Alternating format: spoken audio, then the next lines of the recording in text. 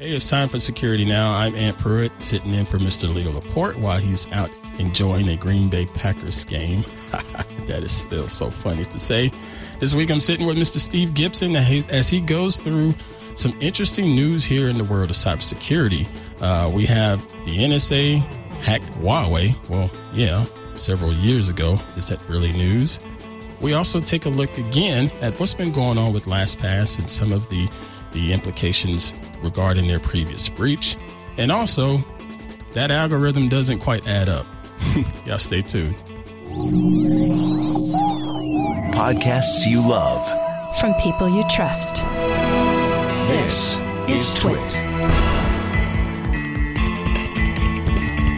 This is Security Now, episode 941, recorded Tuesday, September 26, 2023. We told you so. This episode of Security Now is brought to you by Delete Me. Reclaim your privacy by removing personal data from online sources. Protect yourself and reduce the risk of fraud, spam, cybersecurity threats, and more by going to joindeleteme.com/twit and using code TWIT for 20% off. And by our friends at IT Pro TV, now called ACI Learning. ACI's new cyber skills is training that's for everyone, not just the pros. Visit go.acilearning.com/twit. Twit listeners can receive up to 65% off an IT Pro Enterprise Solution Plan after completing their form. Based on your team size, you'll receive a properly coded discount tailored to your needs. And by Melissa. More than 10,000 clients worldwide rely on Melissa for full spectrum data quality and ID verification software. Make sure your customer contact data is up to date this holiday season. Get started today with 1,000 records cleaned for free at melissa.com/twit. Hey, what's going on, everybody? I am Ant Pruitt, and this is Security Now here on Twit TV with the one and only, the man of the hour, or a couple hours, Mr. Steve Gibson. How you doing, sir? Yes, I think we could probably fill our listeners' time with a couple hours of all kinds of neat security information and news.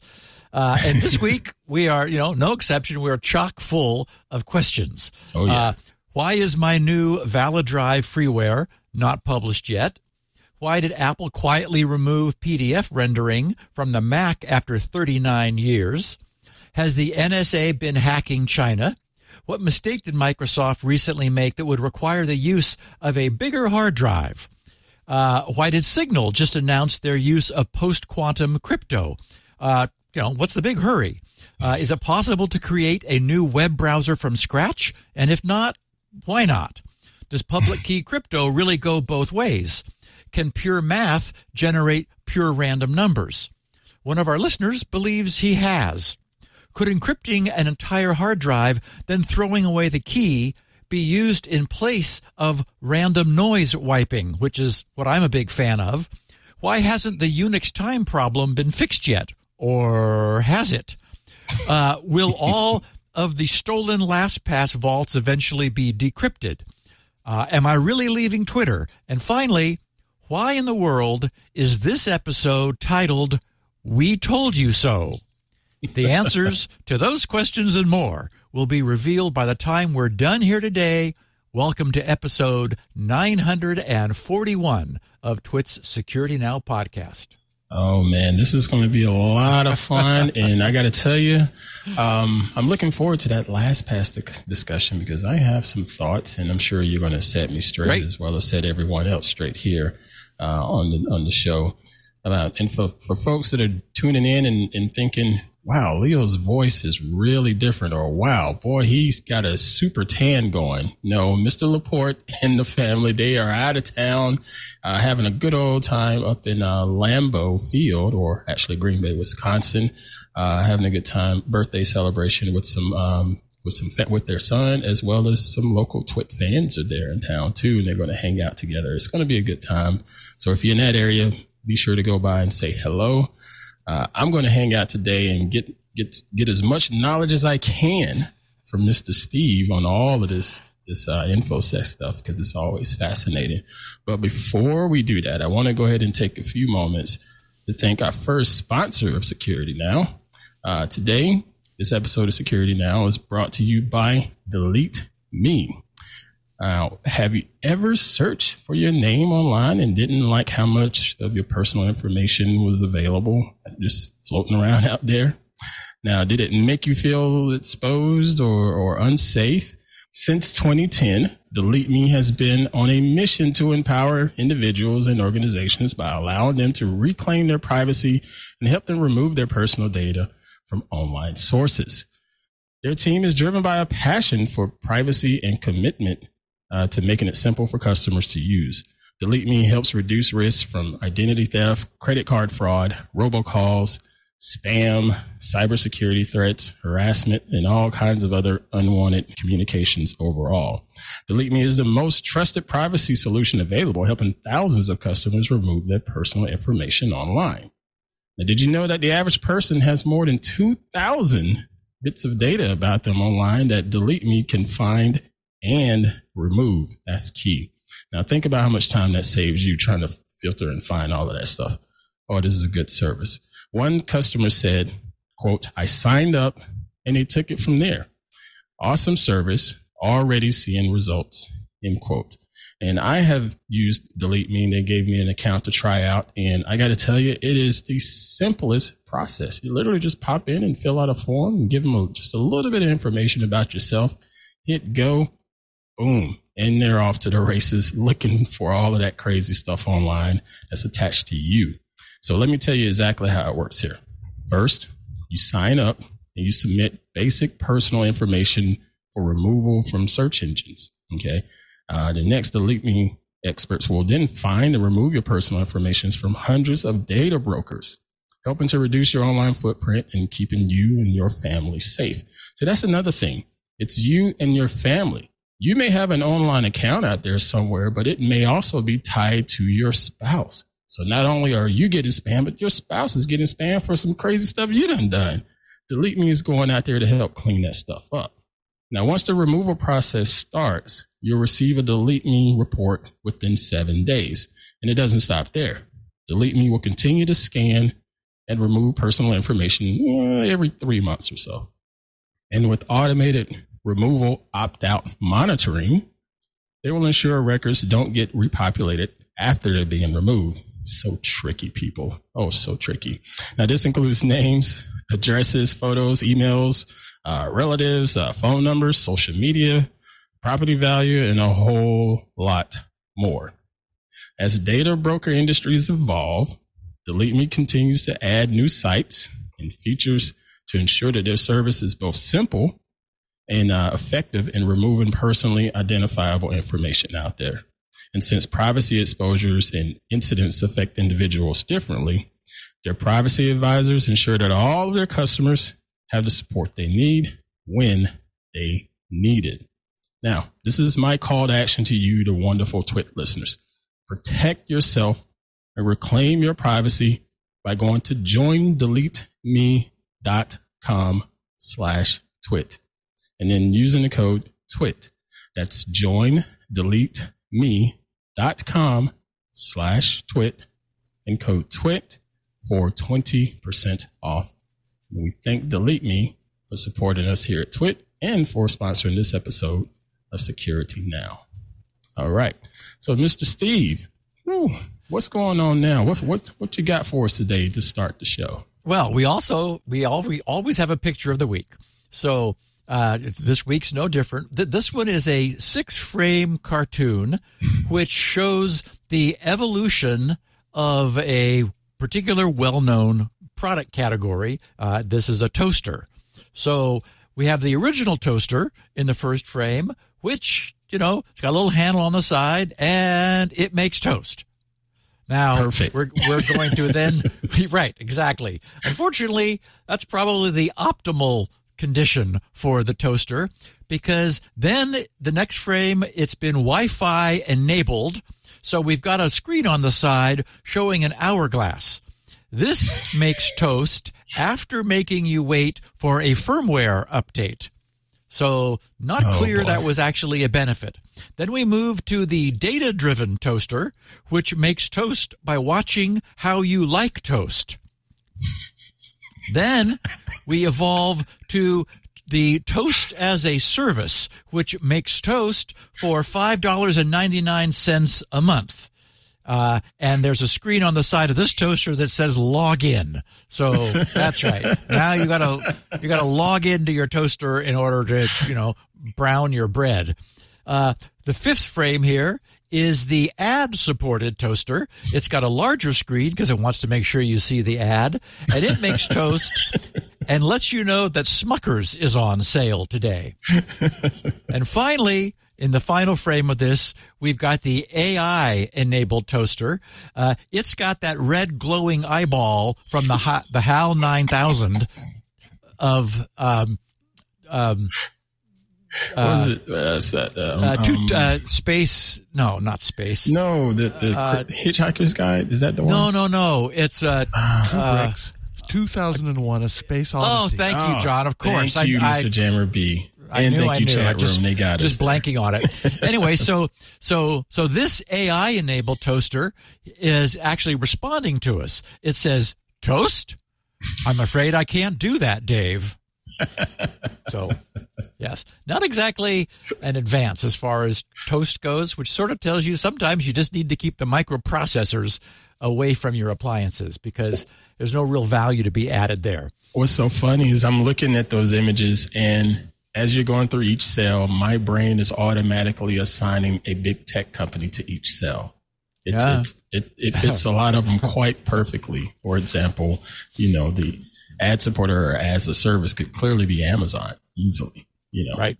But anyway, what's going on with Valley Drive, sir? Valley Drive. So I've received messages from listeners who are anxious to start testing their various USB flash drives with GRC's forthcoming Valley Drive freeware utility.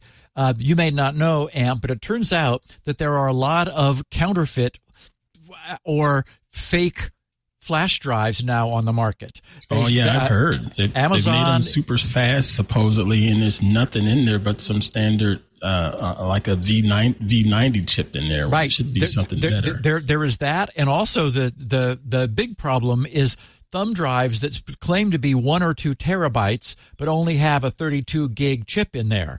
And what's diabolical is that the memory is at the beginning of the drive where the file system is. So it looks like it's formatted. You can even be storing data there.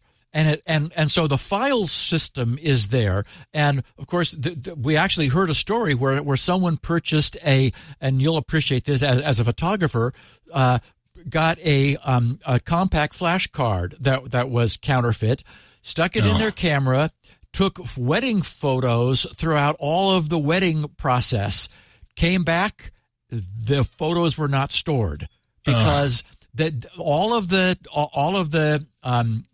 file system, file names were there, but out in the drive's real estate, there was no memory. So if the camera thought it was writing them, but they were not actually being recorded. So anyway, as is usual for me, this little side project is taking longer than I expected. I announced it a couple weeks ago, I guess like 3 or 4 weeks ago.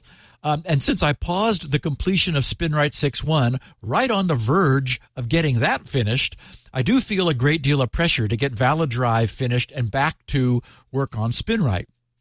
But I don't believe that I'm going to look back and feel that this was a mistake. All of my previous low-level drive work has been in DOS, where, of course, SpinRite still lives. And in DOS, it's possible to own the entire machine. It turned out that Windows USB chain fought back and interfered with Valley Drive's operation much more than I expected. So getting this done correctly was quite involved. But it has made Valley Drive unique because it now incorporates a bunch of technology that's not available elsewhere. And along the way, I've developed a lot of new code that's going to be very useful for future USB work under Windows, like for GRC's secure drive wiping utility, which will happen in the future. And all that, although that doesn't help us today, it will in the future. And, I always take the long view since I plan to be around and active for quite a while yet. Please and thank you. Today, ValiDrive appears to be working well, and it's being heavily tested and used by GRC's testing group. It has opened my eyes about just how severe this fake USB drive problem has become, while none of us were really paying that much attention to it. So I'm not quite ready to turn it loose, because once it's finished, I don't want the distraction of needing to keep coming back to fix little issues that I ignored out of a rush to publish. I want to get back to SpinRite 6.1 and then immediately on to SpinRite 7. So little things like not saving its reports properly on screens where Windows font sizing is set to other than 100%, or some of its UI text not appearing when a user's screen is set to high contrast mode, or when a user may be unable to discern closely similar colors clearly. They've got a little bit of a color blindness problem. Anyway, those are details that I need to put behind me so that what's published will be finished and probably useful for years to come. Anyway, I also mentioned creating and saving reports. So yes, there's been a little bit of feature creep along the way. It's a little more than I had initially expected to get finished. Anyway, it's become very nice, and it's a useful utility, which I'll formally announce and publish as soon as possible. Anyway, so I just wanted to get that out of the way, because people have been saying, hey, where is it? So it's all working well, and it's coming soon. Outstanding. So the Eclectic Light Company posted a blog entry that had an interesting piece yesterday, which they titled Postscript's Sudden Death in Sonoma. Now, they don't mean Sonoma, California. Well, actually, Apple was referring to Sonoma, California, but in this case, Sonoma refers to the most recent major Mac OS release. And their article has some interesting observations about PostScript as a dangerous interpreter, which shouldn't surprise any of our listeners. So I want to share what they wrote, and I'll comment, a little bit in line and on the other side. They said, if there's one language that's been at the heart of the Macintosh for the last 39 years, it's PostScript, the page description language developed by the founders of Adobe, the late John Warnock, and Adobe's team of engineers. It brought the Mac's first commercial success in desktop publishing, in PostScript fonts and early PostScript printers, including Apple's game-changing LaserWriter. Although Mac OS X never inherited Next Step's display PostScript, its descendant, Quartz, and Core Graphics are still based on PostScript's relative, which is the PDF. So just to be clear, it's PostScript which is the issue here being discussed, not PDFs per se. PDFs are still around and obviously in heavy use. So they said, following a short illness that started in Mac OS Monterey 12.3, PostScript has died suddenly in Sonoma. The first sign passed almost unnoticed in Apple's release notes to Mac OS 12.3, where it recorded the so-called deprecation of PostScript in WebKit. They said, Apple said, support for inline viewing of PostScript files is no longer available. So that was just sort of like in passing in WebKit, but it sort of did indicate where things were headed. Then in Mac OS 13.0, Preview lost the ability to convert PostScript and EPS files. Apple said the Preview app included with your Mac supports PostScript.ps and encapsulated PostScript EPS files in Mac OS Monterey or earlier. Starting with Mac OS Ventura, Preview no longer supports these files. So again, a little more deprecation of this. They said other apps that can view or convert .ps and .eps files are available from the App Store and elsewhere. Finally, wrote the blog, the complete removal of support for PostScript and EPS was recorded as another deprecation in the release notes for Sonoma. Okay, so PostScript, they finish saying, is an old stack-based interpreted language designed at a time when code security had barely been conceived, and malicious software hardly existed. Among its attractive features is the fact that any PostScript object can be treated as data or executed as part of a program, and can itself generate new objects that can in turn be executed. Okay, now I'll just pause here for a minute to observe that Windows metafiles, which turn Windows drawing primitives into an interpreted format, originally had that same capability of executing code. That's just the way things were done back then. When this was rediscovered many years later, everyone freaked out, thinking it was a horrific bug, and many people thought that I was nuts when I calmly observed that it was clearly originally deliberate. You know, it's definitely a bad idea today because so prone to abuse, but it was entirely reasonable at the time. Everyone just forgot it was there. You know, as this article says, PostScript is an old stack-based interpreted language designed at a time when code security had barely been conceived and malicious software hardly existed. You know, right. Exactly. Makes sense. Yeah. So, and I'll just make one other note. Although stack-based languages can be brittle, back at the time, defining a stack-based language was a terrific choice by Adobe because stack-based representations and interpretations can be incredibly dense and efficient. And that's what you would want in a page description language where there are effectively no processor cycles and no easy memory. So, you know, PostScript's design was brilliant. So anyway, their article continues. More recently, security researchers have drawn attention to the fact that PostScript is a gift for anyone wishing to write and distribute malicious code, as it's effectively an image format.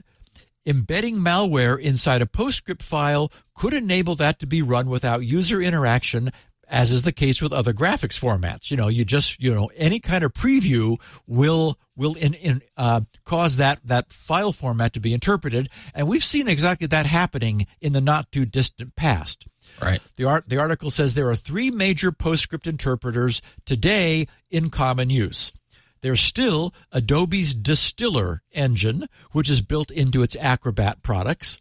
There's Apple's PS Normalizer engine, which is built into Mac OS, and Artifex's open source engine built into GhostScript. And that's the one that's widely used in Linux and other platforms because it's open source.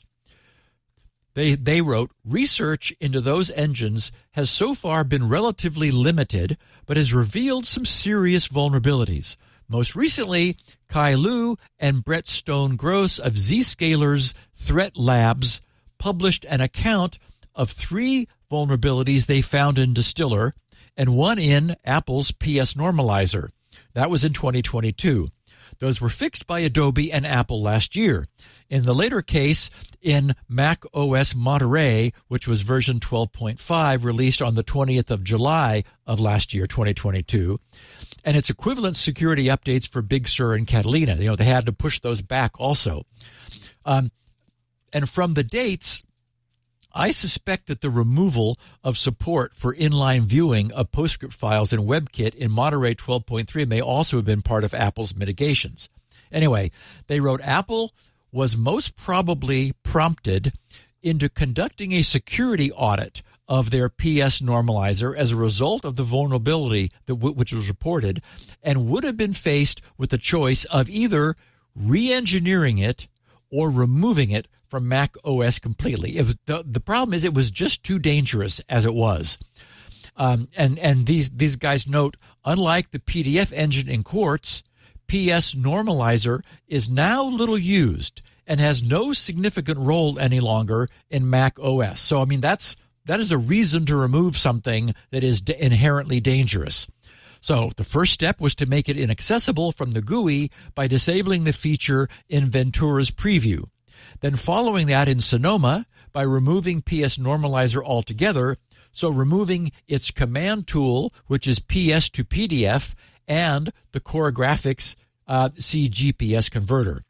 This leaves those still wishing to convert PostScript files with a choice between Adobe's Distiller, which you would have to pay for because it's in their Acrobat products, or Artifex's GhostScript. And to be fair, that's had its own share of vulnerabilities. Again, this is not, PDF is a fundamentally dangerous format. It is not easy to get it right because it is so old and is so complex. And the article did mention there's also a third option, which would be to run a late version of Mac OS Monterey, where you still have PostScript, in a lightweight virtual machine, and that way you could continue to use Apple's PS Normalizer through Preview there. And for most people, that would probably be the cheapest and simplest option. Anyway, John Warnock, the co-founder of Adobe and the driving force behind PostScript, died on the 19th of August this year. And his page description language had brought success to the Mac for almost 39 years. And even though he hasn't, though, the PDF format has lived on. So anyway, to Apple, I say bravo. It is always difficult to kill off features that have any audience, right? Somebody's using it. Somebody's going to be unhappy. And as we've seen through the years, Apple takes some heat whenever they decide to break the status quo in the interest of a better future. PostScript, as I said, is a big, old, and very dangerous interpreter. There is no doubt that some people will complain. That's inevitable. But the fact that something that's inherently dangerous could be removed with relatively little repercussion suggests that Apple has once again made the right call. So, yeah, I just wanted to point out that it's gone from Mac OS, and PDF is still there, but not sort of the underlying PostScript interpreter. And that's certainly best. You referenced just some of the issues that we've had and known about over the years with PDF format. And yet we still continue to fight to get those squared away, but it's still a problem. Are there any alternatives for PDF? We can't necessarily say TIFFs or PNGs or anything like that. Everything is fairly open to being compromised. Do we have any other options out there for something that's going to give us the same performance and reliability of a PDF? Well, the problem is that image formats are not a replacement for a page description language. The reason the reason you're looking at a PDF of the show notes is that it is the show notes captured in a printed format, and that's what makes the PDF format unique. It also is not easy to do, which is what makes it complicated. And as we know, complexity is the enemy of security. So if something's going to be complex, there's probably ways to hack it. And there's probably a hole somewhere, right? Yep, exactly. So has the NSA hacked Huawei? And the answer is, yeah, back in 2009. What's weird is that last Tuesday, China's Ministry of State Security published an extremely rare, as in the first time ever, official statement on its WeChat account. It formally accused the U.S. National Security Agency of hacking and maintaining access to servers at Huawei's headquarters since 2009. Now, okay, what's interesting is not that this is news, it's that it's not news. So I'm mentioning this because this reflects a relatively sudden change in stance for China, and it suggests that this might just be the beginning. The question is, the beginning of what? Both the New York Times and Der Spiegel originally reported this back in 2014 based upon documents from the Snowden leaks, which disclosed a program called Shot Giant, which was an NSA operation to compromise Huawei's network for the purpose of finding links which existed between, or they thought might exist, between Huawei and the Chinese PLA. to learn Huawei's internal corporate structure and also to identify ways to exploit Huawei's equipment, which at the time was being widely adopted in both the U.S. And by our allies and adversaries. So this is the first time the Chinese government has ever publicly confirmed the NSA's Huawei hack, and they posted it on their WeChat channel. So sort of seems more political than not. The Chinese Ministry of State Security statement didn't go into any technical details about the actual hacking. Like they apparently didn't know any more than we've all known since 2014. It just recycled information that was published by the New York Times and Der Spiegel and the Snowden leaks. It does, however, spend a lot of time accusing the U.S. of using, and believe it or not, I'm quoting this, quote, the despicable tactics of the Matrix to maintain a cyber hegemony. So, to that end, Chinese officials claim that the U.S. is doing all of the intellectual property stealing and then using its allies and PR machine to hype, exaggerate, and smear China on, quote, Chinese cyber secret stealing issue, unquote. So a cyber threat analyst at the Taiwan-based security firm Team T5 was quoted saying, quote, considering the close relationship between China's cybersecurity firms and the Chinese government, our team surmises that these reports could be part of China's strategic distraction when they're accused of massive surveillance systems and espionage operations. So, there have been several other recent reports of NSA penetration into China's space, into their networks. And I suppose none of us assumed that the cyber intrusions were all going one way, like that there was no pushback against, China's much publicized intrusions into the U.S. We have an NSA, and all of those people dressed in camo must be up to something. So it seems as though the Chinese government may have changed their policy. Rather than pretending to be invulnerable, they've decided that the better strategy is to acknowledge that the U.S. is also intruding into Chinese affairs. This might also be a reaction to China's very high-profile and heavily publicized intrusion into Microsoft recently and their exploitation of their access to enterprise email. But there does appear to be a difference. The evidence we have suggests that when we get into their networks, we just snoop around to gather intelligence. When they get into our networks, proactive damage results. So, it's not just espionage, it's attacks. As we recently depends on who you ask. That's either way, it's still an attack. Yeah. Just because I didn't come in there and break something, that still doesn't say that I'm less wrong than you. They're certainly not happy to have the NSA, establishing a persistent presence within their country's internal private networks. As we recently saw, that Chinese attack on Microsoft took a great deal of effort. That demonstrated that they have some serious cyber skills.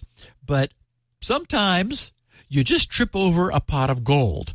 That was the case when a misconfigured Azure shared access signature, a so-called SAS token, resulted in 38 terabytes of hypersensitive Microsoft data being exposed, not just for the taking, but more than that.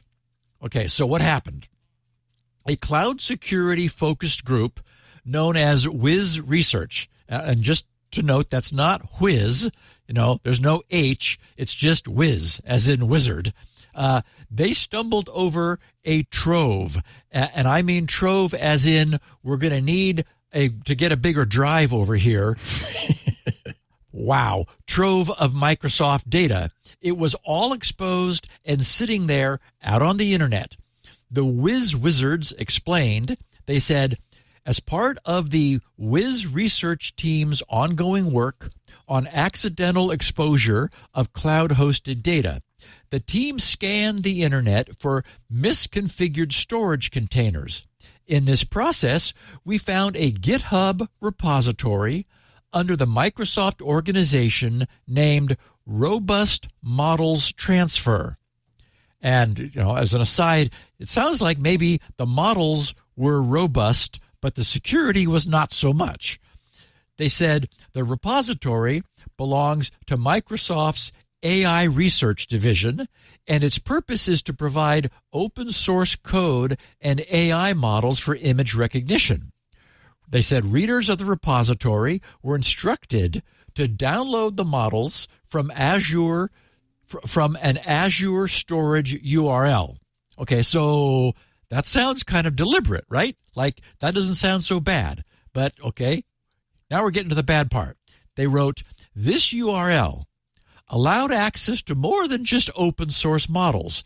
It was configured to grant permissions on the entire storage account, exposing additional private data by mistake. They said our scan, and actually they did a little more than scanning, we'll get to in a second. Our scan shows that this account contained 38 terabytes of additional data, including Microsoft employees' personal computer backups. Oh, boy. The backups contained sensitive personal data, including passwords to Microsoft services, secret keys, and over 30,000 internal Microsoft Teams messages from 359 Microsoft employees. And that's where you say, whoopsie.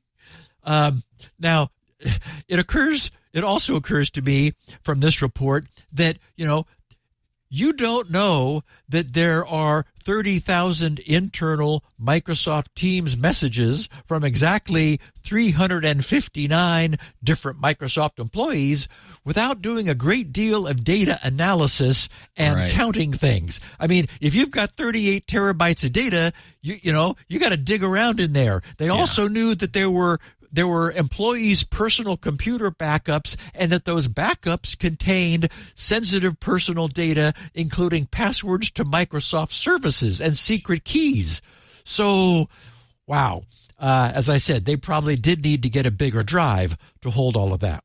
Unbelievable. I know. So the report continues to explain, in addition, they said, to the overly permissive access scope, the token was also misconfigured to allow full control permissions instead of read-only, meaning not only could an attacker view all the files, in the storage account, they could delete and overwrite existing files as well. In other words, change anything they wanted. Okay, now, wait a minute. Can you imagine the attacker showing up and getting in and was like, yes, just celebrating. It's like, this can't be this easy. Like I said, the Chinese cyber attack that got a hold of Microsoft's corporate email, that required some skills. Right. Here, Microsoft literally left the door open. The door is open. and really, these guys said, meaning not only could an attacker view all the files in the storage account, they could delete and overwrite them. But, this really does cause us to question the use of the term attacker here.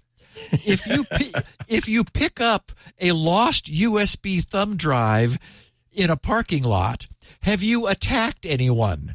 It seems to me you're just observant, right? You just saw the drive sitting there.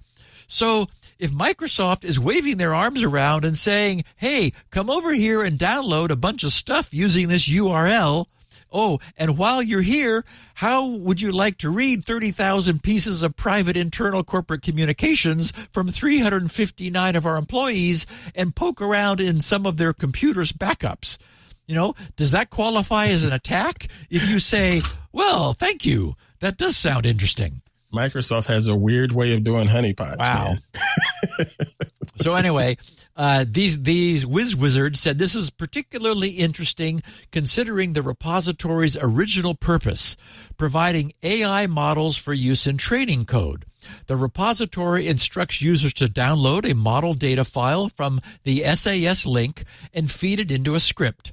The file's format is CKPT, which is a format produced by the TensorFlow library. It's formatted using Python's pickle formatter, which is prone to arbitrary code execution by design, meaning an attacker could have injected malicious code into all the AI models in this storage account, and every user who trusts Microsoft's GitHub repository would then have been infected by it. In other words, this could have been like really bad. They said, however, it's important to note this storage account wasn't directly exposed to the public. In fact, it was a private storage account. Here's what happened. The Microsoft developers used an Azure mechanism called SAS tokens, which allows the creation of a shareable link granting access to an Azure storage account's data. This means that upon inspection, the storage account would still seem to be completely private. But as we now know, it was anything but. In Azure, a shared access signature, SAS token, is a signed URL that grants access to Azure storage data. The access level can be customized by the user who creates the URL with permissions ranging from read-only to full control, while the scope can be either just a single file, just a container, or an entire storage account. And as we know, that's what happened here. The expiration time is also completely customizable, allowing the user to create never-expiring access tokens. This granularity provides great agility for users, but it also creates the risk of granting too much access. In the most permissive case, as was the case with Microsoft's token above, the token can allow full control permissions on the entire account forever, essentially providing the same level of access as the account key itself. So, okay, we can be glad, or at least hope, that adversarial cyber attackers did not stumble upon this. We can be glad that the Wiz Research guys did, and that they promptly, after doing apparently a bunch of counting to see just how much of what was there, gave Microsoft a heads up about this little misconfiguration mistake. And I noted that Microsoft's own Microsoft Research, MSRC blog posting for this incident was titled, gotta love this, Microsoft Mitigated Exposure of Internal Information in a Storage Account Due to Overly Permissive SAS Token. Okay, right. Overly permissive. Overly permissive. And they mitigated the exposure. Wasn't that nice? I won't spend any more time on this other than to note that in Microsoft's sharing of what they called their learnings, yes, they actually did call it that, their learnings from this, they never got around to mentioning just how much of their highly sensitive data had been flapping in the breeze. Well, of course they wouldn't, because that's how big tech works. That's how big corporations work. Yeah, right. We had an attack, so let's just keep this story as minimal as possible. Yep. Okay. Oh, man. One more story, then we'll take a break. All right. Signal's PQXDH, quantum-resistant encryption. Now, the Signal encrypted messaging platform was originally named Axolotl, believe it or not. Wait, what? Yes, it was called Axolotl. I'm glad they had a branding meeting. AXOLOTL, which still seems like it's missing some vowels or something. Axolotl. They called it that. It's named after a newt, N-E-W-T, a newt, which has self-healing powers because the Signal protocol has some of that. In some ways, Signal, which uses a resynchronizing cryptographic ratchet system, is as I said, a similarly self-healing protocol. It was originally designed by Moxie Marlinspike of what was then named Whisper Systems, and then wisely renamed from Axolotl to Signal. We have a lot of people in our live Discord giving us gifts of axolotls, apparently. And I will say, I still stand by my Brandon statement, folks. Yes. So, of course, it hit the big time when this protocol was adopted by Meta to be the secure messaging protocol for their WhatsApp messenger. And if the phrase resynchronizing cryptographic ratchet system doesn't ring any bells, if you're a listener who joined us after April 12th of 2016, or you're a longtime listener who would be interested in a refresher, I did one of our famous deep dives into this truly lovely messaging protocol, which, thanks to Meta's adoption, is now in use by more than 1 billion people worldwide.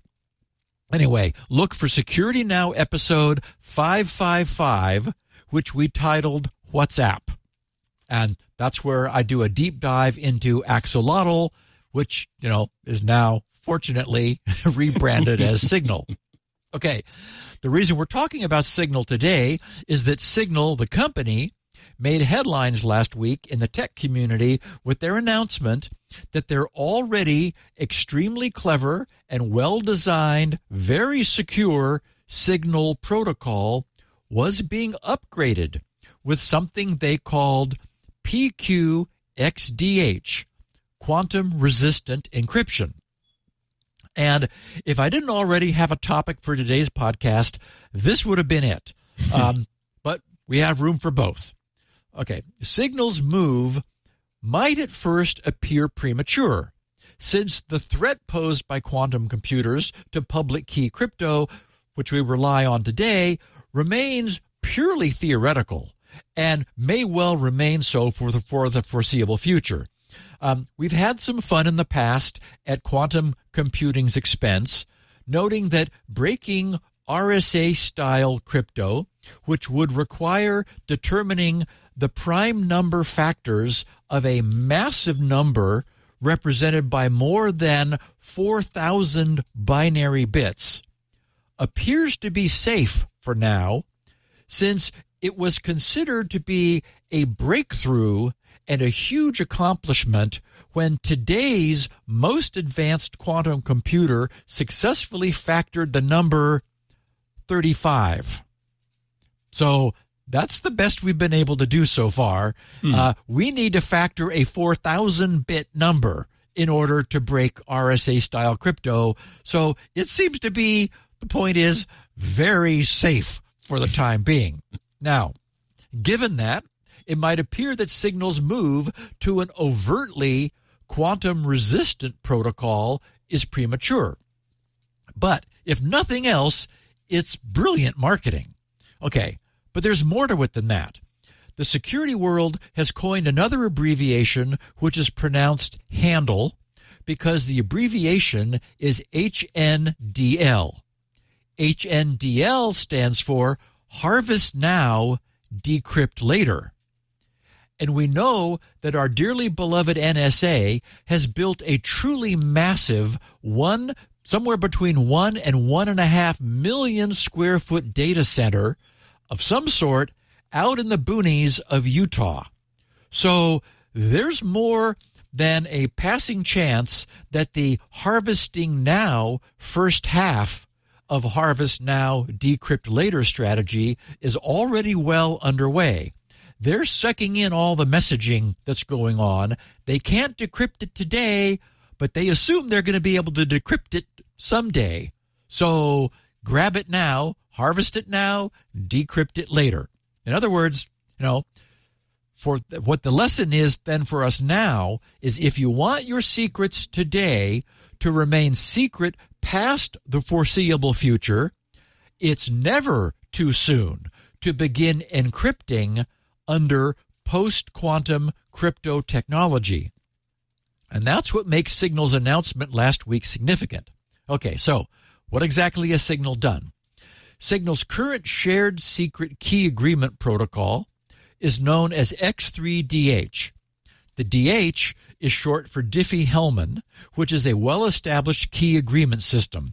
We've discussed key agreement protocols in general, and Diffie-Hellman in particular, many times in the past on the podcast, and I know it pretty well since it plays a large part in Squirrel's more tricky security features, with the features that I designed into my own Squirrel technology. Okay, briefly, a key agreement protocol allows two ends of an insecure and public connection to exchange some information in plain sight while each of them obtain a shared secret, which no one else is able to get. I know, you're scratching your head, I know. It's really very cool technology. It seems counterintuitive that their conversation could be completely known while they each arrive at the same secret that only they know. But it works. Wow. The X3 in the X3DH refers to the X25519 elliptic curve, which is the flavor that Signal's Diffie-Hellman key agreement, and actually mine, I chose the same one, has traditionally used. Okay, and what's really cool is that they're still going to use this in the future. What they decided to do was to add another key agreement protocol, this one believed to be quantum safe, to their existing system in such a way that both of the protocols, the old and reliable elliptic curve Diffie-Hellman and the believed to be safe today and tomorrow newfangled quantum safe system, both would need to be simultaneously broken and cracked in order for an attacker to obtain the shared secret that's used to decrypt Signal's communications. Signal selected one of the NIST contest finalists that's believed to be the best, the one known as Crystal's Kyber, Kyber, and we've talked about it previously.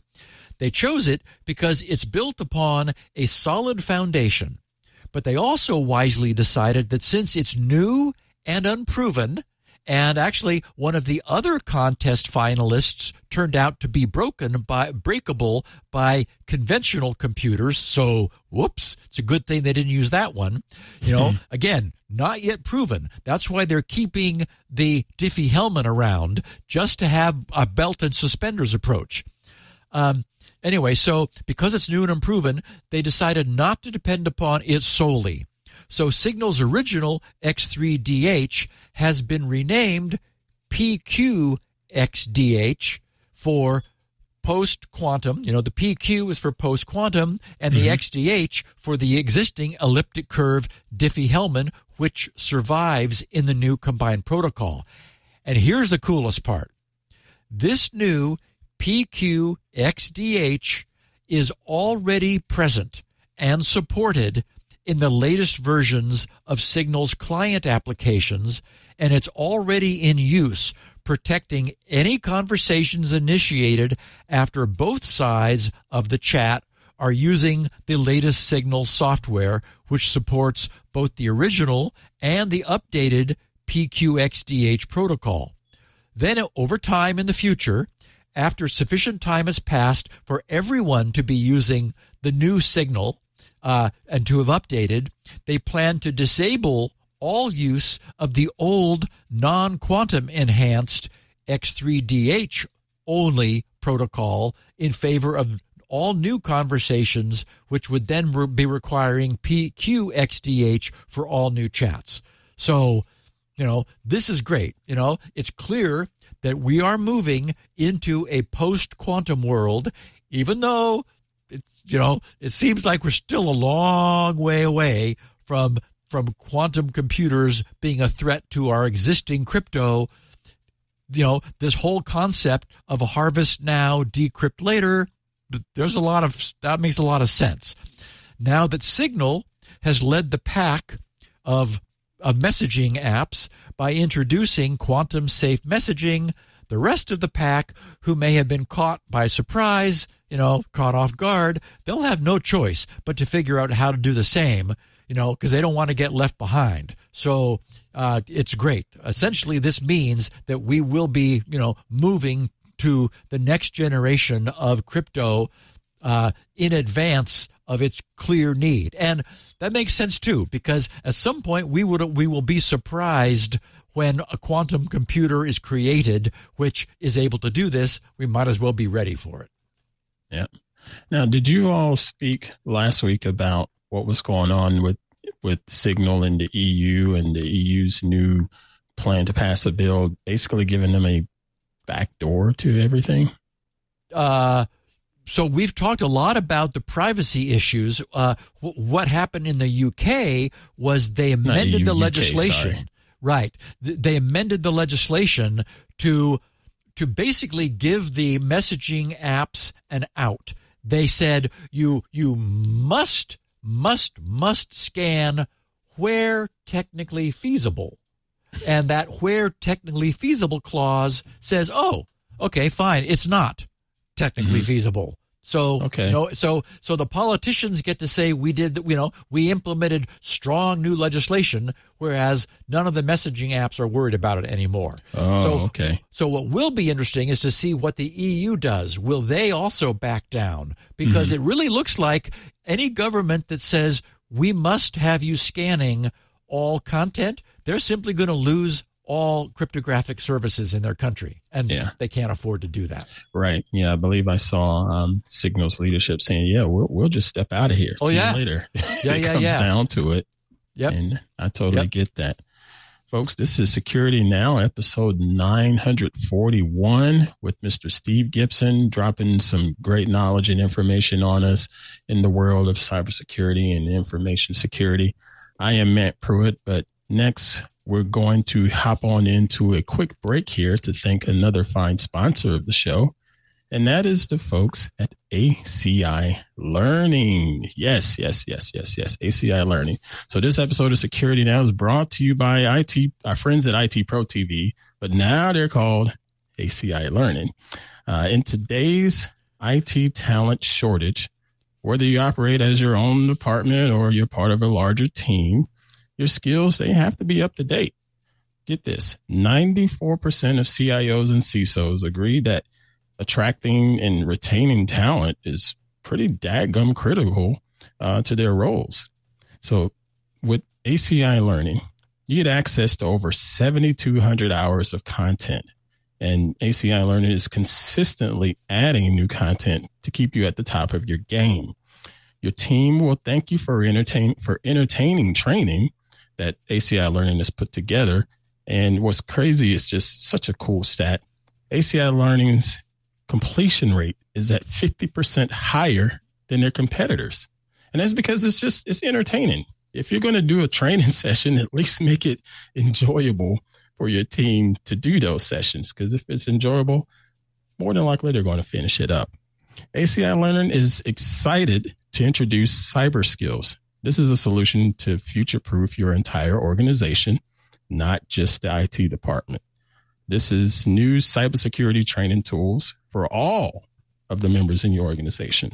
It's cybersecurity awareness training for non-IT professionals. We spoke briefly here earlier in the show about, picking up USB drives off the ground and stuff like that. That's got nothing to do with being in IT, but it is definitely an IT security risk.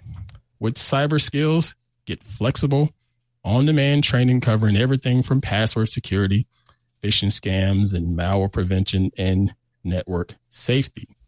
Your employees will stay motivated and engaged throughout their learning process with easy-to-follow material. With a simple 1-hour course overview, your employees will gain attack-specific training and knowledge check assessments based on common cyber threats that they'll encounter pretty much every day, because it's just that easy for these cyber criminals out there.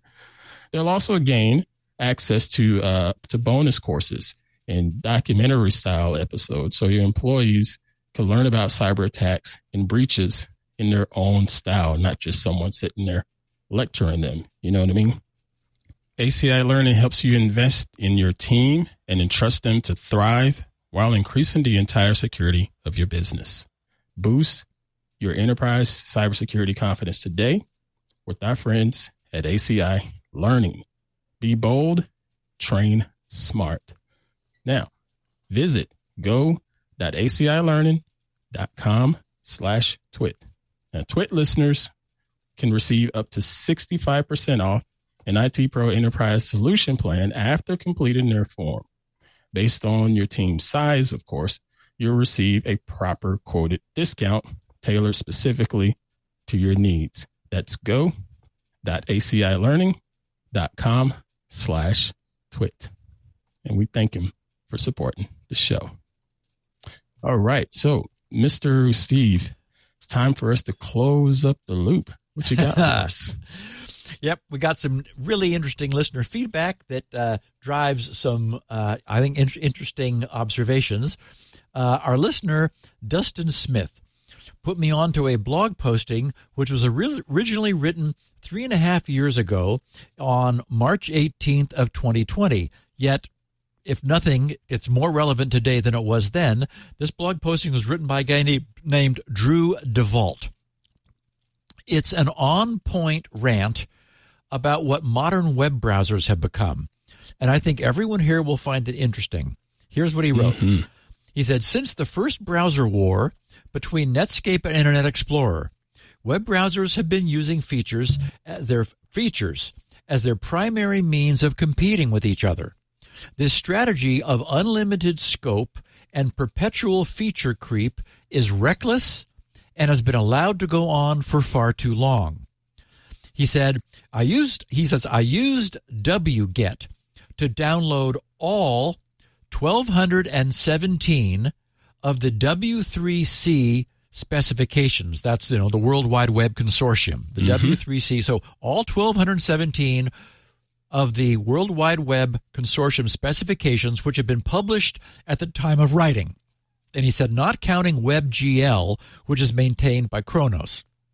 He said, web browsers need to implement a substantial subset of this specification in order to provide a modern web experience. He said, I ran a word count on all of these specifications. How complex would you guess the web is? Okay, he said, the total word count of the W3C specification catalog is 114 million words at the time of writing. Wow. If you added the combined word counts of the C11, which is, C language 11, C++ 17, UEFI, USB 3.2, and POSIX specifications, all 8,754 published RFCs, and the combined word counts of everything on Wikipedia's list of longest novels, you would still be 12 million words short of the W3C specifications. Now, I mean, okay, so it is that complex. Wow. So he said, I conclude that it is impossible to build a new web browser. The complexity of the web is obscene. The creation of a new web browser would be comparable in effort to the Apollo program or the Manhattan Project. He said it is impossible to, first, implement the web correctly. Impossible. Second, implement the web securely. And third, implement the web at all. He said, starting work on a bespoke browser engine with the intention of competing with Google or Mozilla is a fool's errand. The last serious attempt to make a new browser, which was known as Servo, has become one part incubator for Firefox refactoring, one part playground for bored Mozilla engineers to mess with technology no one wants, and 0 parts viable modern browser. But he said, WebVR is cool, right? Right? And the consequences of this are obvious. He says, browsers are the most expensive piece of software a typical consumer computer runs. They're infamous for using all of your RAM, pinning CPU and I/O, draining your battery, etc. Combined, web browsers are responsible for more than 8,000 CVEs, exploits, flaws, bugs alone. And then Drew switches from establishing some facts to making a very interesting observation. He writes, because of the monopoly created by the insurmountable task of building a competitive alternative, browsers have also been free to stop being the user agent and start being the agents of their creators instead. Firefox is filling up with ads, tracking, and mandatory plugins. Chrome is used as a means for Google to effectively track your eyeballs and muscle their anti-technologies like DRM and AMP into the ecosystem. The browser duopoly is only growing stronger, too, as Microsoft drops Edge and WebKit falls well behind its competition. Now, remember, this is 3.5 years ago, so, of course, that part is pretty much history. He said the major projects are open source, and usually when an open source project misbehaves, we're able to fork it to offer an alternative. But even this is an impossible task where web browsers are concerned. The number of W3C specifications grows at an average rate of 200 new subspecs per year, or about 4 million new words of specification, or about 1 POSIX every 4 to 6 months. How can a new team of any forked browser project possibly keep up with this on top of implementing and maintaining the outrageous scope web browsers already have now? He finishes, the browser wars have been allowed to continue for far too long.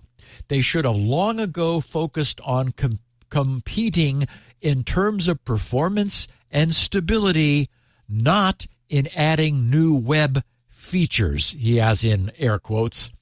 This is absolutely ridiculous and has to stop. Okay, so I need to interject here because I get where Mr. Drew is coming from with his, and stop adding features and whatnot, but let's think about this. Let's just think about vehicles. Okay, we can have the Honda Civic, simple 4-cylinder car. But then we have the Honda Accord with a slightly larger engine. And then we have this, like a Ford Mustang with an even bigger engine. So we have these fast cars. And everybody's like, I don't need that fast car. But then you throw in Bluetooth features. Oh, I want that. And that's what's happening here. People are sold on features. And these large companies, Google and Firefox, they get that. If they want to stay in business, they're going to continue to add features. That's the nature of consumerism, right? Okay, maybe the right analogy or trying to find a good comparison, not everybody can launch stuff into space, into orbit. It requires so much infrastructure, so much technology, so much other stuff that there are only a few ways of getting something launched into orbit. So similarly, his point is there's just no way to create a third browser.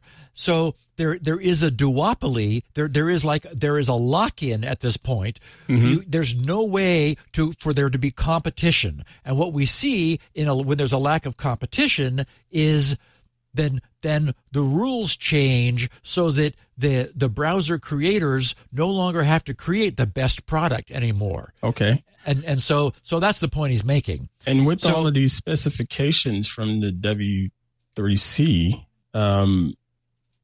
do you think it's a bad idea considering we know about all of the security issues behind the browser I don't think it's a good idea. Come from no, in fact, it is the implementation of all these new things, which is where new problems get created. Yeah. You know, I'm always saying, if we would just leave this stuff alone, we'd be able to fix the problems, and then we'd have some security.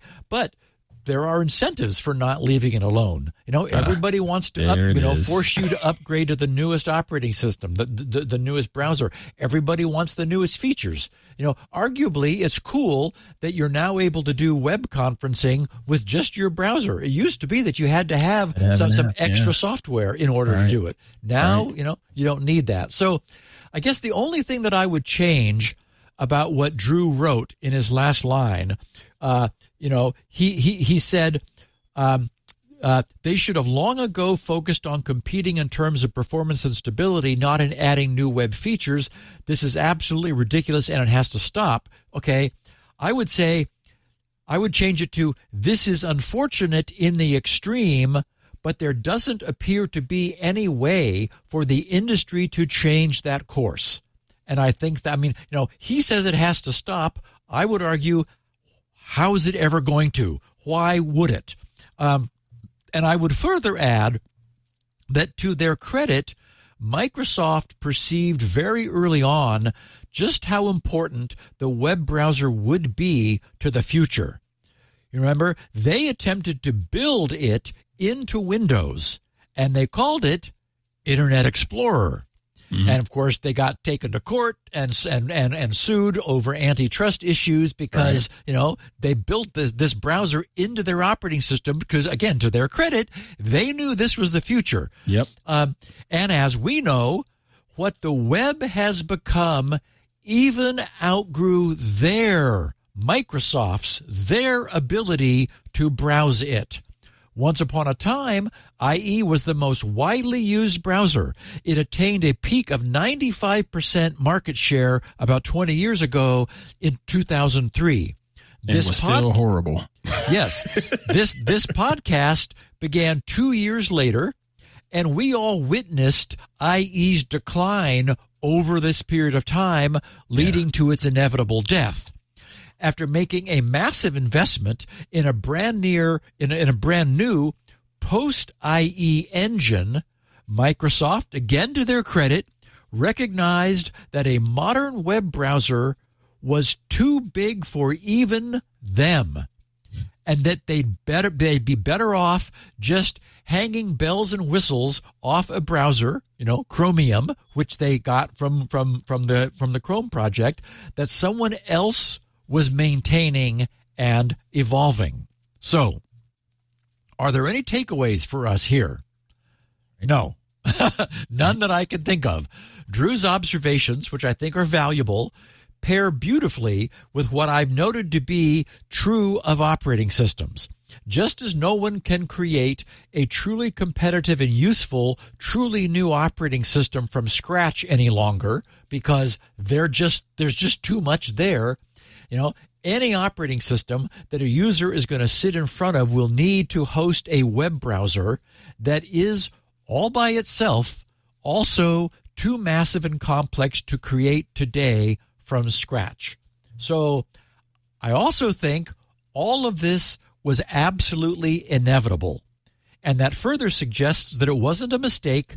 It's not a consequence of inertia, which we often observe elsewhere, and we're almost certainly going to continue moving down this path from here on. You know, this is where we're headed. So, another piece of feedback from an anonymous person who actually called himself anonymous. He said, "Hello, Mr. Gibson. I hope it sounds like Ant. Hello, Mr. Gibson. I hope I can ask you a question over the last podcast from Security Now. Around 30 minutes in, you say that you encrypt with the private key and decrypt with the public key. Is this right? I think it's reverse. What I learned is that you encrypt with the public key and decrypt with the private key. Is this right, or do I have wrong information? Thanks for your response." Okay, so one of the powerful beauties of public key cipher technology is that the process does work in either direction. It's obviously very useful to encrypt something using someone's public key that you know only they will be able to decrypt with their secret private key. PGP is a perfect example of this. Right. And digital signatures of all kinds is the best example of this being done in reverse. In fact, PGP does this too. To provide authentication of the sender of a message, the sender uses their private key to sign the file, which the recipient is able to verify using the sender's public key. So, when the recipient is verifying the signature, they're decrypting a hash of the document that the sender encrypted with their private key. So the last time we talked about public key technology, I was really pleased with the way that I conceptualized the public and private key distinction used by non-elliptic curve RSA style crypto. Okay, so you start by obtaining a private key, which is really just a large prime number. So you just get a big prime number. And remember that counterintuitive though it is, prime numbers do not become more scarce as we go farther and farther out, like farther and farther, down the numbers. You'd sort of think they would, right? Because the definition of a prime number is that it's only divisible by 1 and itself. Like no even numbers are prime. But then no every third number is prime because it could be divided by 3, and no even number is prime because it could be divided by 2. Yeah. And then every fifth number is not prime because it can be divided by 5, and so on. So since because of that, you'd think that would all kind of pile up, and so like it'd be hard to find big numbers way out there that aren't divisible by something that's come before. But it turns out that's not the way it works. There's always plenty of them. Okay, so you take a really big prime number, and that's our private key. Okay, now we want to arrange to hide that private key inside the public key. We do this by taking another very large prime number and multiplying that new prime number with the original private key, which was also a prime number. And though I've simplified things, it's that multiplied key is the public key. The public key contains the private key, but there's no way to know what it is after they've been multiplied together, because to this day, despite all the best brains in math, and I mean this has received a lot of attention through the years, no one has ever come up with a practical way to unmultiply those two primes through the process of prime factorization. And by the way, that is the danger posed by quantum computing. There are reasons to believe that some future quantum computer might be able to finally factor a very large public key, which contains those two primes, one of which is the private key. If you could factor that back into its original 2 prime numbers, then you'd have the private key, which could then be used to decrypt things where you were assuming that was not possible. So the true magic of public key crypto is that private key, which has been hidden inside the public key by multiplying it with another prime, that it is still able to perform encryption and decryption operations despite being completely hidden by its multiplication by another large prime number. Anyway, it is just so cool. So first off, excuse me while I let all the steam come out of my ears, because I'm like, wow, what in the heck? And secondly, with quantum computing, do you feel like this is still something in the near future to be able to get this? I wasn't going to sit here and say I was concerned, but I wanted to ask you first, though. Yeah, as I mentioned before, the best we've seen a quantum computer do is factor the number 35, right? Okay. Into 5 and 7. That's so that's like, whoa, it worked. Yeah. But I mean, so no, we're not in. I mean, now, okay, there could be a breakthrough, right? There could be some fundamental, crazy ass, like no one expects it, comes out of right field breakthrough. Mm-hmm. Could happen. And so that's why we're already beginning to standardize on next generation quantum safe crypto, so that we will be using that if such a breakthrough happened. Because if it happened today, I often use the phrase, it's the end of the world as we know it. That probably really would be. Yeah. It would be, if you were to use really, really bad and like the amount of badness is how many reallys you put in front, you could be saying really, really, really, really, really, really all day long. It would be really bad. So, yeah. But for now, it looks like we're safe. Yeah. Okay, good. Now, here's a particularly interesting piece of feedback. A listener whose name I will just say is Jerry, and I'll explain why I anonymized him in a minute, because initially it wasn't. He wrote to me, he said, your assertion that, quote, no deterministic mathematical algorithm can generate a random result, unquote, is incorrect. He said non-deterministic mathematical algorithms, processes, can generate true random results, not pseudo-random numbers. And he finished, I developed such an algorithm. Okay. So, first of all, I said no deterministic mathematical algorithm, not non-deterministic mathematical algorithm. Now, the problem is that the phrase non-deterministic mathematical algorithm is, as far as I know, an oxymoron. 1 plus 1 equals 2. And wait a minute, 1 plus 1 still equals 2. And 1 plus 1, yes, it still equals 2. All mathematical algorithms are inherently deterministic. Now, if I made a mistake on my math homework in elementary school explaining to my teacher that this was my implementation of a non-deterministic mathematical algorithm, I'm pretty certain that would not have gone over very well, nor would it have changed my grade.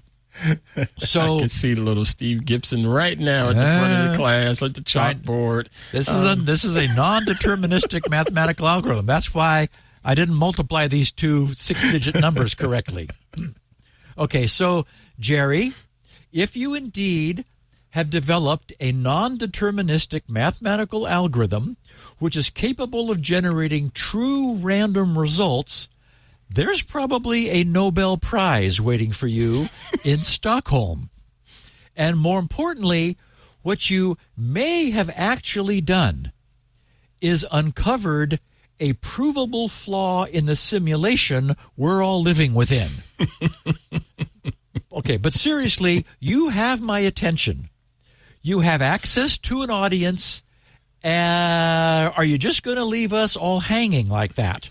Because that's all he said. Okay, now, in a bizarre coincidence, just as I was getting ready to save as PDF, to cast these show notes from Google Docs, where I write them every week, into their PDF form, I happened to glance down at my phone and saw a reply tweet from this person. Yesterday, when I encountered his assertion, not knowing how to respond to something which clearly seemed impossible, I simply replied, I hope you've submitted this for a Nobel Prize. Now, it turns out he didn't take that very well. I wonder why. Now, certainly not in the somewhat carefree spirit, it was meant. So, okay, the first thing I did was to anonymize his identity in the show notes, since I certainly don't want to embarrass him from this dialogue. Yeah. What he tweeted in reply to my short comment about the Nobel Prize. And, and actually I'm kind of serious about that because really, I mean, if he really did this, it would be worthy of a Nobel Prize. Anyway, this morning, as I was getting ready to finish the show notes, I saw his tweet. He replied, I'm very surprised by your reply. I've been a customer and promoter of your products and services for 30 plus years. I have read numerous articles of yours. I never expected sarcasm from you. He said, my bad. I developed these and similar algorithms more than 45 years ago. I have always expected others to develop like algorithms, but to date, this has not occurred. Okay, that was his tweet this morning. Now, again, I'm having a little bit of trouble taking this seriously, or at least as seriously as he is. When he says, I've always expected others to develop like algorithms, but to date this has not occurred, I'll admit, my first impulse is to say, gee, I wonder why that is. Okay, instead, this is what I replied to him. I said, hi, Jerry.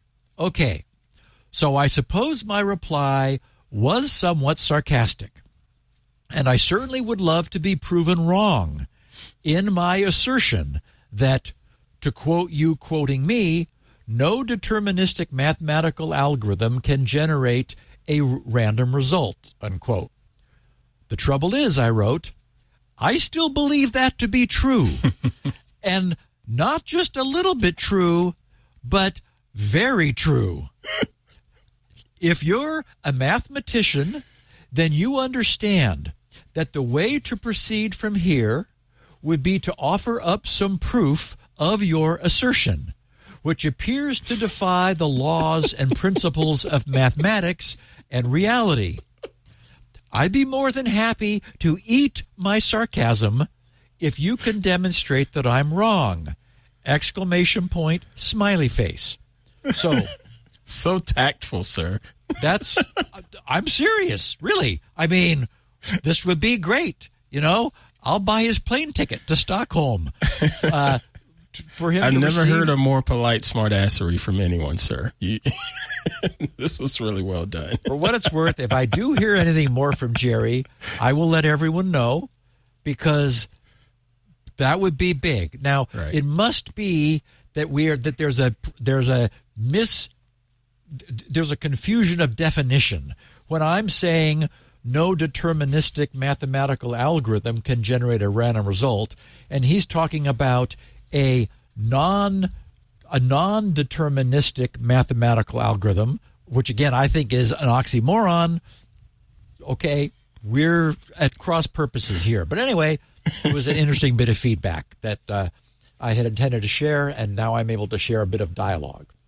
Todd said, hey, Steve, I listened to episode 940 where you explain securely wiping drives by writing random bits to all sectors of spinning drives. Lately, I've been using VeraCrypt to encrypt old drives before I get rid of them. He said, parens, using GRC's password page to generate a secure password. Is this as secure as your upcoming software that writes random noise? And I think that's very clever. Yeah. If he were to do it twice under different keys, then it would be the equivalent of writing random noise, just as GRC's solution will be. And I would not argue that the second pass is absolutely necessary. I might offer a single pass option for those in a hurry with my own product.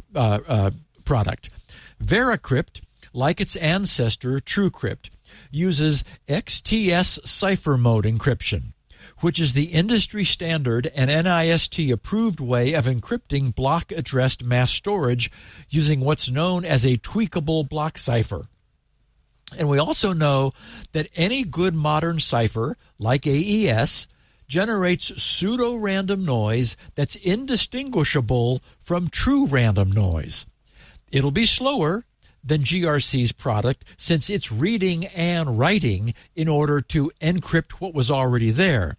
And I don't know how large the blocks are that it's using. If they were really small, that would slow it down. Presumably, it knows how to do that quickly.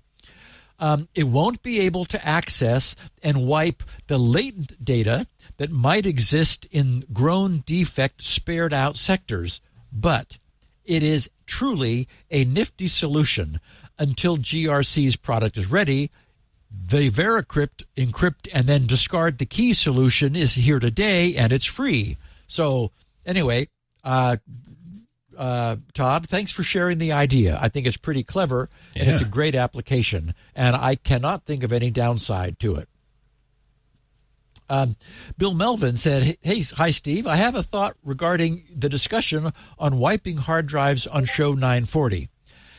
I assume TrueCrypt and Veracrypt hidden volumes look like random noise. It seems to me that doing an extra pass of writing zeros to a drive takes you from plausible deniability to absolute impossibility. In an abundance of paranoia, why take the risk of being badgered over something that's not there? Thank you for Security Now, which I've enjoyed for years. I have my SpinRite license, and I'm looking forward to the new version. Okay, so when I talked about my idea, my concept for the best secure wipe is to wipe with random noise. The point he's making is that random noise looks like something, even if it's not. So if a drive was filled with random noise, it might induce someone to, in the extreme, put you under some coercion, asking you for what the key was to decrypt the drive when it was actually just random noise. So he says, do another wipe to zeros so that nobody will think there's anything there, then they won't come asking for the key. And I think he makes a good point. Mark Kozel says, I found your description of SSD wear leveling fascinating. It is amazing what engineers have come up with to handle issues like this. And it got me wondering. I have a portable SSD with a single multi-gigabyte Veracrypt blob on it. I open the blob a few times a week and make changes to files inside. After closing the blob, everything appears to be unaltered as far as Windows knows. So I set Veracrypt to change the file modification date on the blob when I realized SyncThing needed that to detect a change and sync the blob to my NAS. Does the wear leveling capability work on the blob? Is it active inside the blob when I have it open in Veracrypt? Love the show and continuing education credits I get towards my Security Plus certification by listening. Woohoo. Okay, so you. Mark, the answer is yes. The wear leveling is occurring at the lowest possible level in the chain of data flow, just before the data is written to the drive. It is not visible to anyone reading or writing to and from the drive. So it functions whether the data being read or written is encrypted or not. And one slick benefit of using Veracrypt to encrypt the blob on the SSD is that since Veracrypt always leaves the data on the SSD encrypted, only decrypting it on the fly as necessary when it's read into the computer, as wear leveling causes blob updates to be written to dispersed regions of the drive, thus leaving obsoleted bits of the blob behind, those obsoleted and isolated blob bits are also encrypted. So that drive will never need to be wiped, at least not to protect anything that was ever stored in the blob. Once Veracrypt's volume header has been overwritten multiple times, there's no way to ever recover any of that blob's data, period. Meaning that The wear leveling, which you may not have access to, is not a concern as it would be if you stored unencrypted data on the drive, which you then wanted to secure, because all of that wear-leveled data would have been previously encrypted bits in the blob. So, very nice application.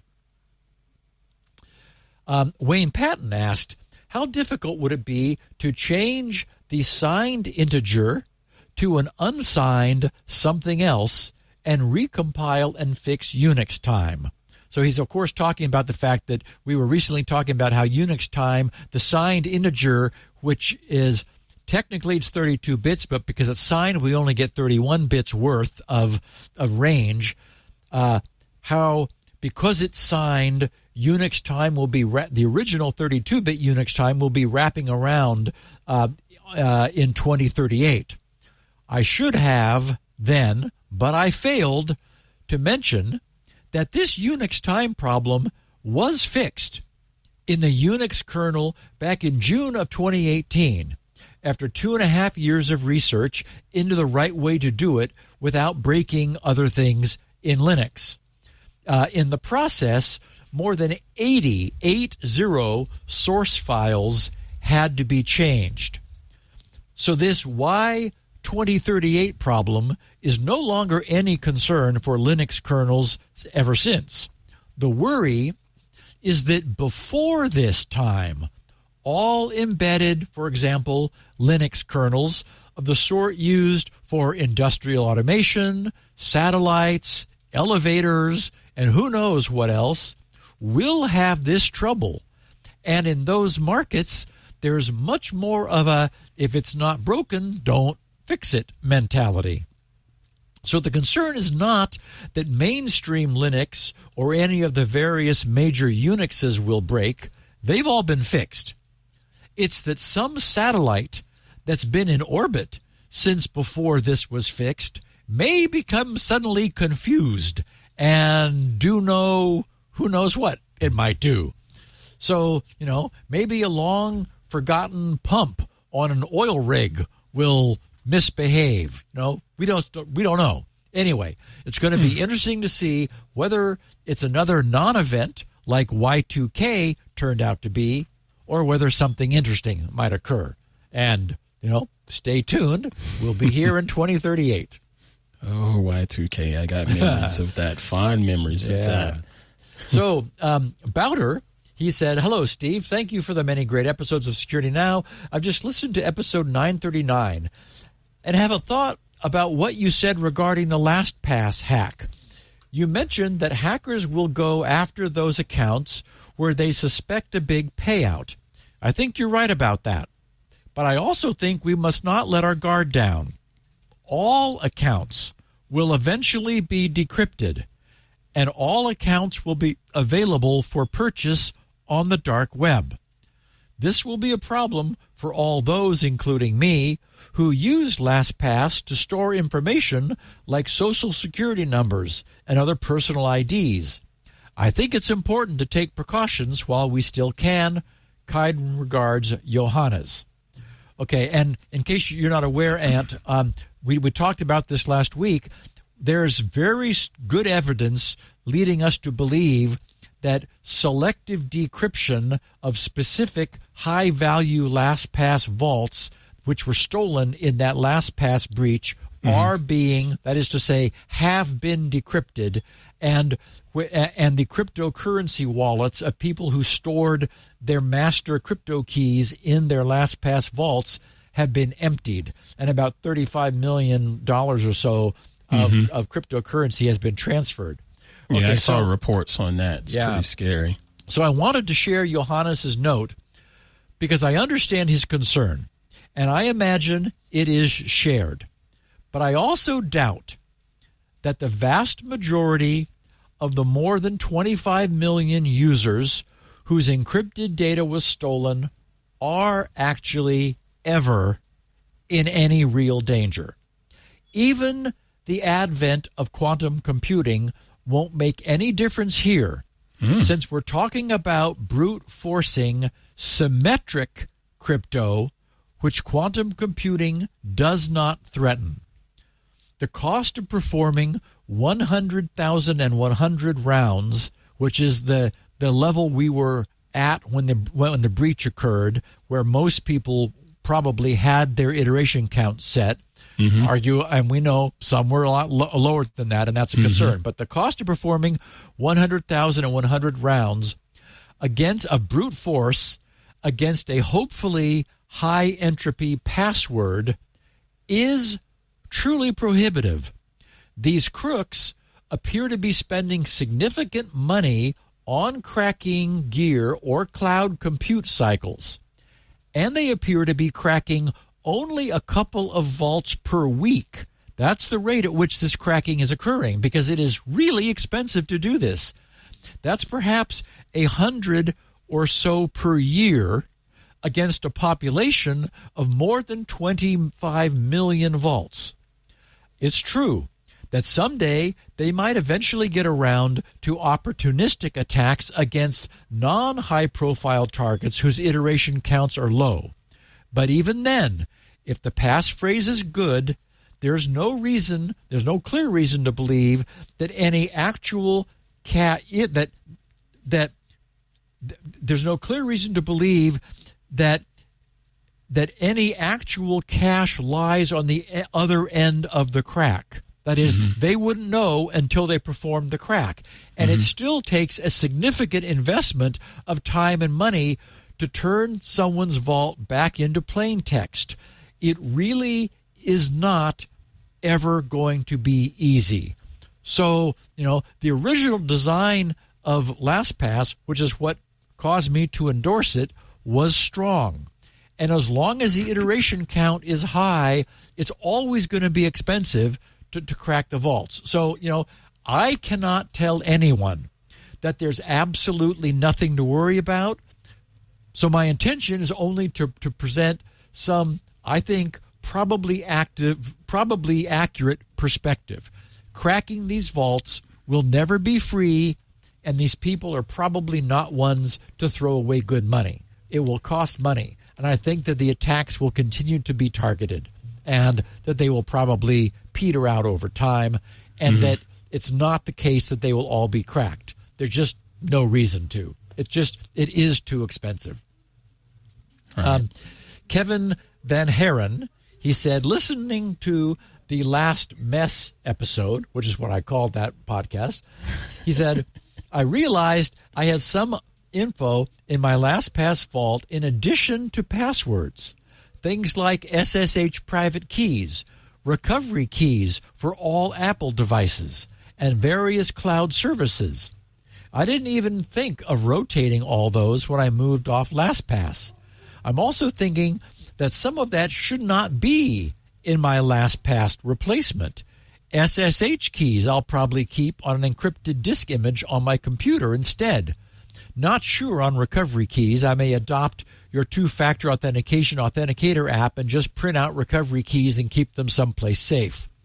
So I wanted to share this because I think Kevin's observation that just because today's password managers offer us synchronized encrypted vaults, which are capable of holding all kinds of other stuff, does not mean that they are the best place to store unrelated non-web secrets.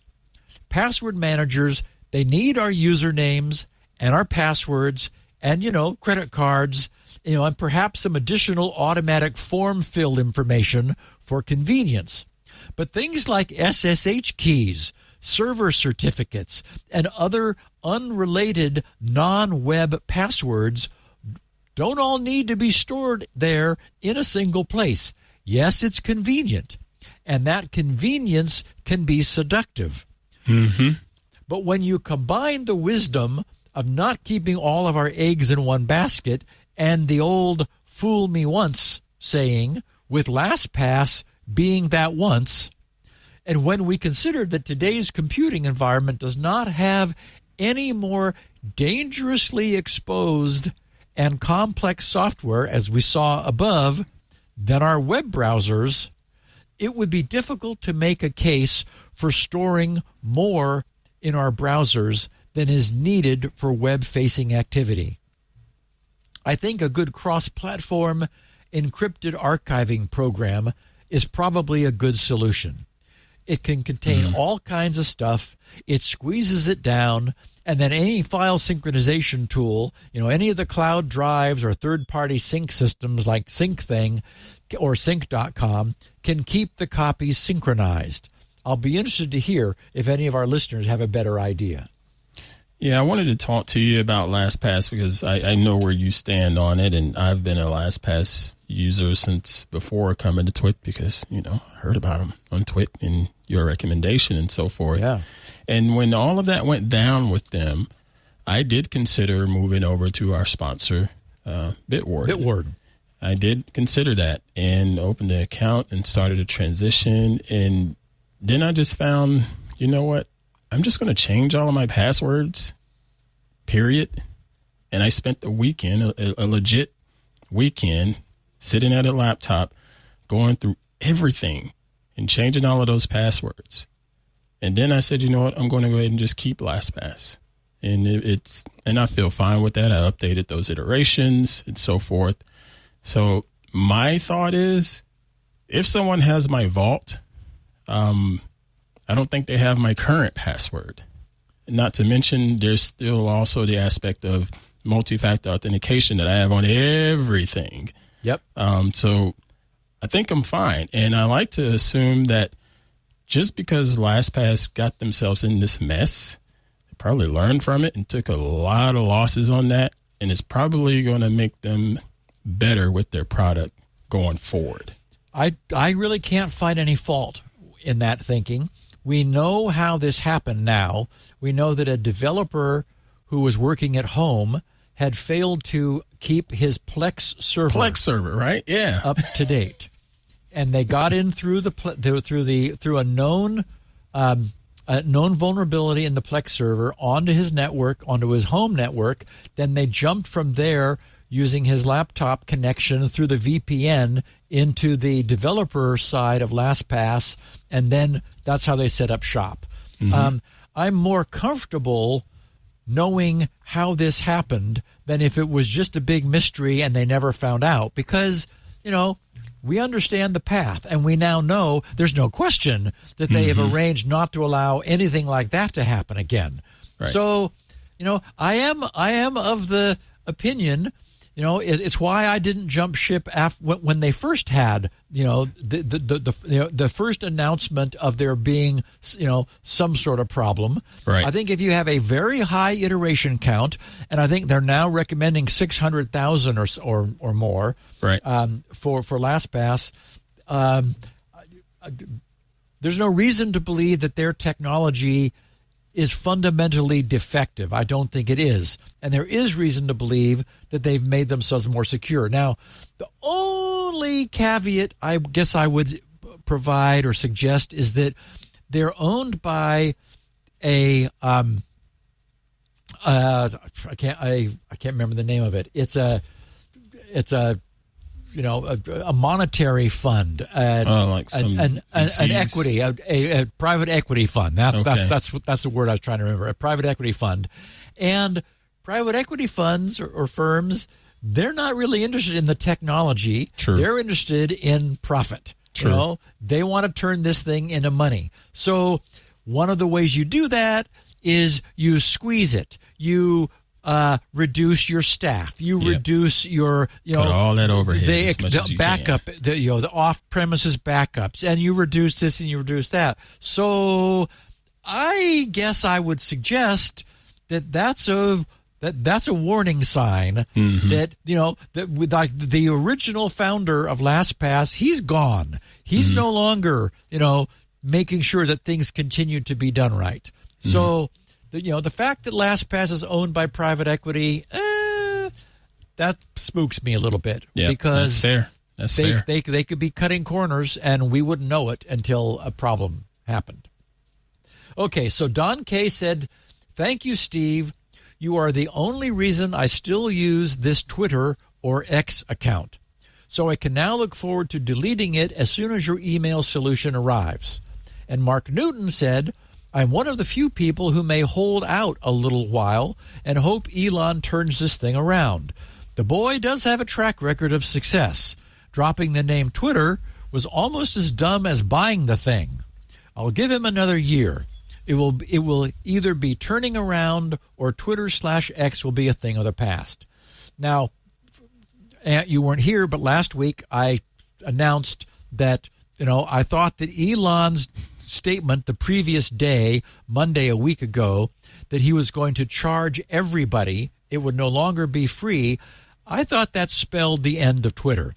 So I explained that I would be putting together an email system in order to send what I'm normally sending by tweet, and to create a spam-free means for people to get back to me.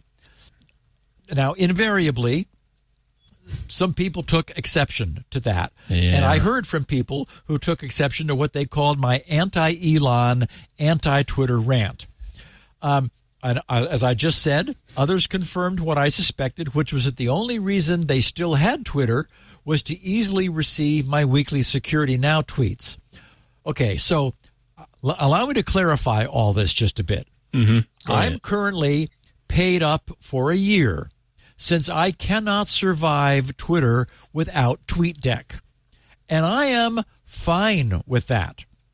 You didn't see me. No one saw me budge 1 inch when everything else that has happened so far happened.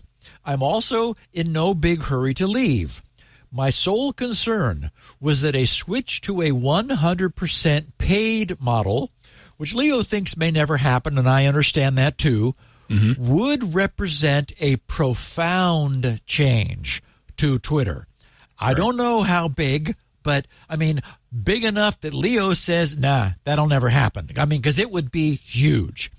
I'm already paid up, as I said, so it makes no difference to me one way or the other. But if there are people, and I have heard from many since, who are only on Twitter to obtain my weekly tweets, then I disliked the idea of any of our listeners feeling that they needed to go paid just to continue to receive that Twitter feed from me. Yeah, I wanted those people to know that there would be an alternative means for obtaining that information. GRC currently has no means at the moment for receiving for reaching any community outside of Twitter. So, as I mentioned before, I had planned and do to remedy that once SpinRite is released. So I'll have the ability to mail to lists, and it makes sense for me to have a list for Security Now listeners of this podcast. So that's where I stand. Not anti-Elon, not anti-Twitter, just saying if he's gonna force people to pay, and our listeners are already only in Twitter because they want to get my tweets, I will create a different free channel that everyone will be able to use. I dig your stance. That's a choice that you have every right to make. If he were to make the platform $1 a month, which is not a lot, you can decline to use that service. And right, I too. Again, as I said, I'm paid up for a year. I'll be happy to keep tweeting the weekly show note links, the picture of the week, and a brief synopsis of the show's topics. That seems fine, but it no longer seemed right for Twitter to be the only way for our listeners, of which there are many, to receive that information. Indeed. Okay, 2 pieces of miscellany. Conrad Zydrone, he tweeted about that Hascheck SHA-256 fork you mentioned in SN 940 last week. He said, it's here since 2014. And there's a GitHub link in the show notes. He said, and then he also said another fork with additional Blake 3 algorithm and faster implementations of SHA-256, 512, and SHA-3, and another link. Okay, so remember, I was talking about having an easy way in Windows to obtain a useful hash of any file that you right-click on. I talked about hash check. Turns out what I learned is that the fork that I was wishing someone had created was indeed created 9 years ago. And it's on GitHub. Love it when that happens. Yes. So I made it. I created a GRC shortcut for it. It's not the shortcut of the week. It's the shortcut is hash check. So the URL is grc.sc, for shortcut, grc.sc/HASHCHEK, hash check. If you use that link, that'll bounce you over to the GitHub release downloads page, and you can grab it. It's digitally signed. I immediately installed it. It's great. It's got all the modern hashes that we want. It's exactly what I was asking for last week, and it's existed for quite some time. So thank you. A bunch of people told me that there have been updates, so I just quoted Conrad's. Thank you very much. Nice. And finally, last week's podcast was titled When Hashes Collide. It's finally safe to say that it made one library information scientist very happy. The guy who inspired the podcast and that title, he wrote, "Hi, Steve!" ! He said, "I was absolutely floored while listening to the show on Friday morning to hear that my question was turned into a truly fascinating and very useful deep dive. Our patron population, that is of his library, is a bit larger than 5,000 individuals. It's actually closer to 400,000. He said, I did say a large public library system in Ohio, and Ohio is known to be the land of the libraries, at least in certain circles. But the topic you presented is still, of course, very much applicable. And then he said, the idea of deliberately using the birthday paradox and further obscuring personally identifiable information by manipulating the number of bytes produced by the cryptographic hash is an absolutely brilliant way to add a meaningful layer of protection to the pseudonymized data. Controlling the probability of collisions within the population of patrons is something I didn't even realize I was looking for, to give a small degree of uncertainty to the pseudonyms. Once again, an absolutely fantastic explanation of such a complex topic. Bravo. Okay, well, it's a bit embarrassing to read that, but thank you, Ray. What most pleases me is that Ray got it completely. It turned out to be exactly what he was looking for, and he's already turned the concept into working code. He calls it the stochastic pseudonymizer, and for anyone who's curious, I have a link to his GitHub project in the show notes. So, Ray, thank you for the closure and for being the incentive and the inspiration for a little bit of deep dive nerdism, which we had fun with last week. Pretty and cool. After you tell us about our third and final sponsor, I'm going to explain to everyone why I titled today's podcast, We Told You So. And I tell you, I'm looking forward to that. We'll know who told who what. I am looking forward to that, sir. Yes, this is another fine week here on Security Now with Mr. Steve Gibson. And we're going to go ahead and take a quick break and thank this week's sponsor. The fine folks at Melissa is bringing you this episode of Security Now. The contact data quality experts. Okay, so this is holiday season.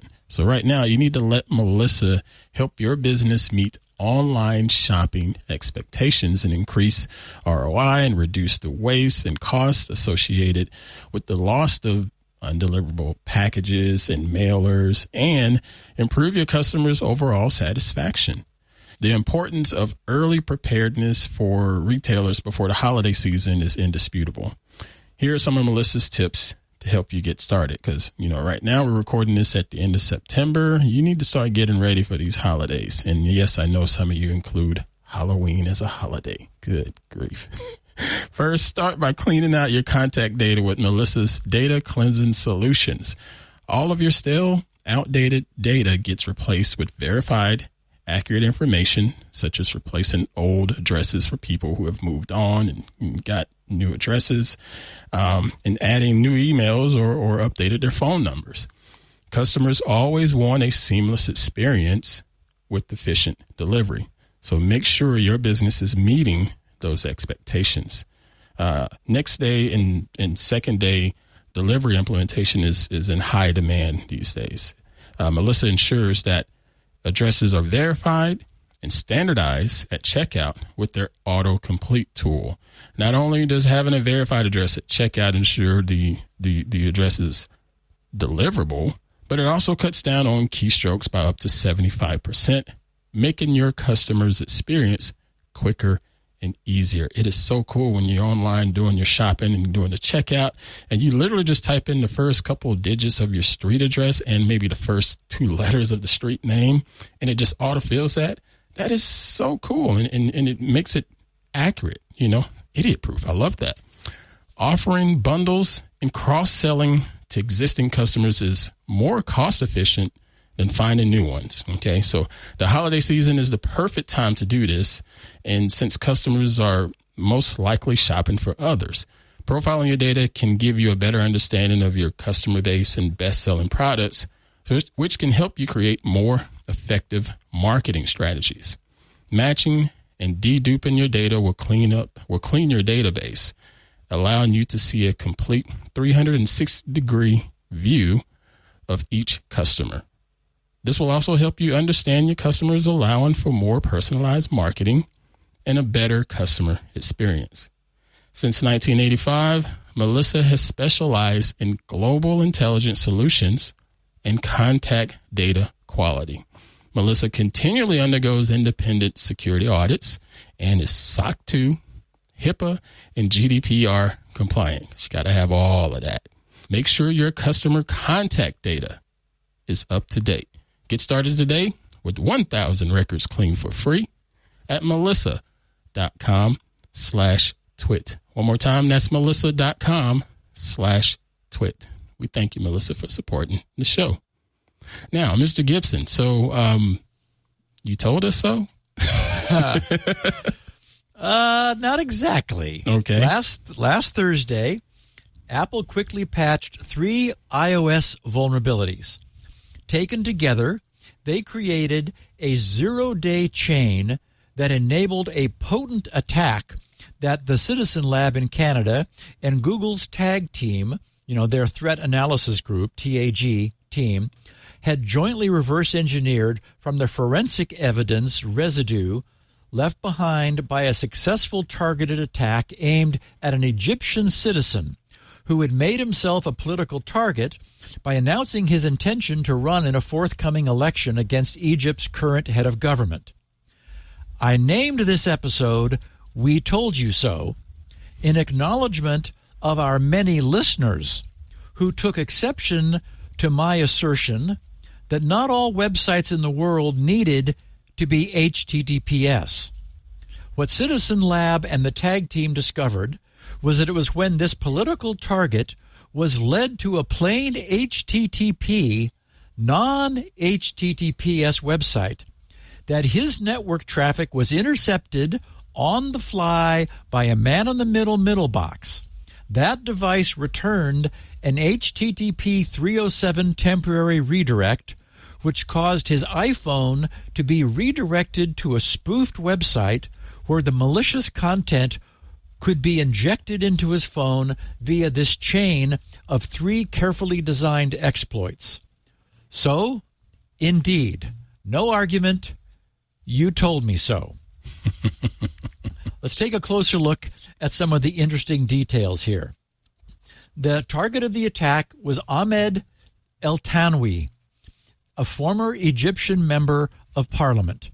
Earlier this year in March, he announced his intention to run in the upcoming Egyptian presidential election, stating that he planned to offer a democratic alternative to the current president, who some feel is not very democratic. His Following his announcement, he, his family members, and supporters have been subjected to harassment, including reports of arrests of 12 family members. Egypt's current president, Abdel Fattah el-Sisi, has been in power since 2014 when he led the military overthrow of President Mohamed Morsi. Sisi's been widely described as an autocrat. Human rights groups, Amnesty International and Human Rights Watch, have documented widespread human rights abuses under el-Sisi's regime, including repression against civil society groups, activists, and political opposition. So, Egypt's current president doesn't appear to be a nice guy who plays fair or would be in favor of free and fair elections. Ahmed became suspicious about the safety of his phone and reached out to Citizen Lab, who then performed a forensic analysis of his device. Their analysis revealed numerous attempts to target Ahmed with Cytrox's Predator spyware. Citizen Lab has previously documented Cytrox Predator infections targeting the devices of 2 other exiled Egyptians, an exiled politician and the host of a popular news program who chose to remain anonymous. Citizen Lab brought Google's TAG team into the project to perform some of the heavy reverse engineering forensics which the TAG team excels at. This allowed them to obtain the complete iOS exploit chain that had been targeted at Ahmed. They initiated a responsible disclosure process with Apple, which assigned 3 CVEs to vulnerabilities associated with the chain. There was CVE 2023-41991, which was a security breach. A malicious app may be able to bypass signature validation. 992, in the kernel, a local attacker may be able to elevate their privileges. And 993 in WebKit. Processing web content may lead to arbitrary code execution. And there again is a browser exploit. And we were just talking about the problem with browser security. The zero-day chain was hosted on sec-flare.com, and the exploit also contacted verifyurl.me. After fingerprinting those 2 websites, they scanned the internet and identified a large number of other IPs that matched those sites' fingerprints. In other words, there were other domains that were pointing to the same malware hosting sites, and they considered all of those IPs and the domain names returned in TLS certificates when they matched the fingerprints to be directly linked to Cytrox's Predator spyware. They also observed that some of the domains they'd identified had names suggestive of tailoring towards specific countries or regions, including the Arabian Gulf, Southeast Asia, Angola, the Democratic Republic of the Congo, Egypt, Greece, Indonesia, Kazakhstan, Madagascar, Mongolia, the UAE, and Sudan. So, wow. By examining the final stage of the iOS exploit chain, which was an iOS payload, they were able to attribute with very high confidence that this was indeed Cytrox's Predator spyware, which they'd obtained another sample of back in 2021, 2 years ago. Those 2 binaries, the old one and this new one, shared a key similarity which could only be accounted for through a common heritage. Okay, so what about this on-the-fly interception? This month of September and last month in August, when the target, Ahmed, visited certain websites without HTTPS from his iPhone using his Vodafone Egypt mobile data connection, he was silently redirected to a website at the domain c.betly, betly.me, via an on-the-fly network traffic injection. And that domain was among those that matched Citizen Lab's fingerprint for Cytrox's Predator spyware. The injection was triggered by a string match on the website specified in the HTTP host header, as well as the value of the user agent header. I'll note that while the target domain can also be seen at the start of a TLS handshake thanks to SNI, server name indication, subsequent TLS encryption blinds anyone who's eavesdropping from seeing additional connection details such as the user agent header, which they use in this case. But since HTTP leaves everything in the clear, the attackers were able to use these additional signals to reduce mistargeting, since they would not want non-targeted web traffic to be redirected. So, as I said before, when the injection attack is triggered, the intercepting middle box immediately returned a 307 temporary redirect to the user's iPhone. That would be invisible to the user, and it also, the middle box, blocks the legitimate reply coming back from the server, which, would have come back from the authentic server. The body of the page which was returned from the malicious redirected website included 2 iframes, one which they described as containing apparently benign bait content. It was a link to an APK file not containing any spyware. But the second one was an invisible iframe containing a predator infection link hosted on that sec.flare-flare.com site. Next, they wanted to understand exactly where in the network this injection was being made. So they performed a bunch of tricky IP packet logic to localize the malicious middle box.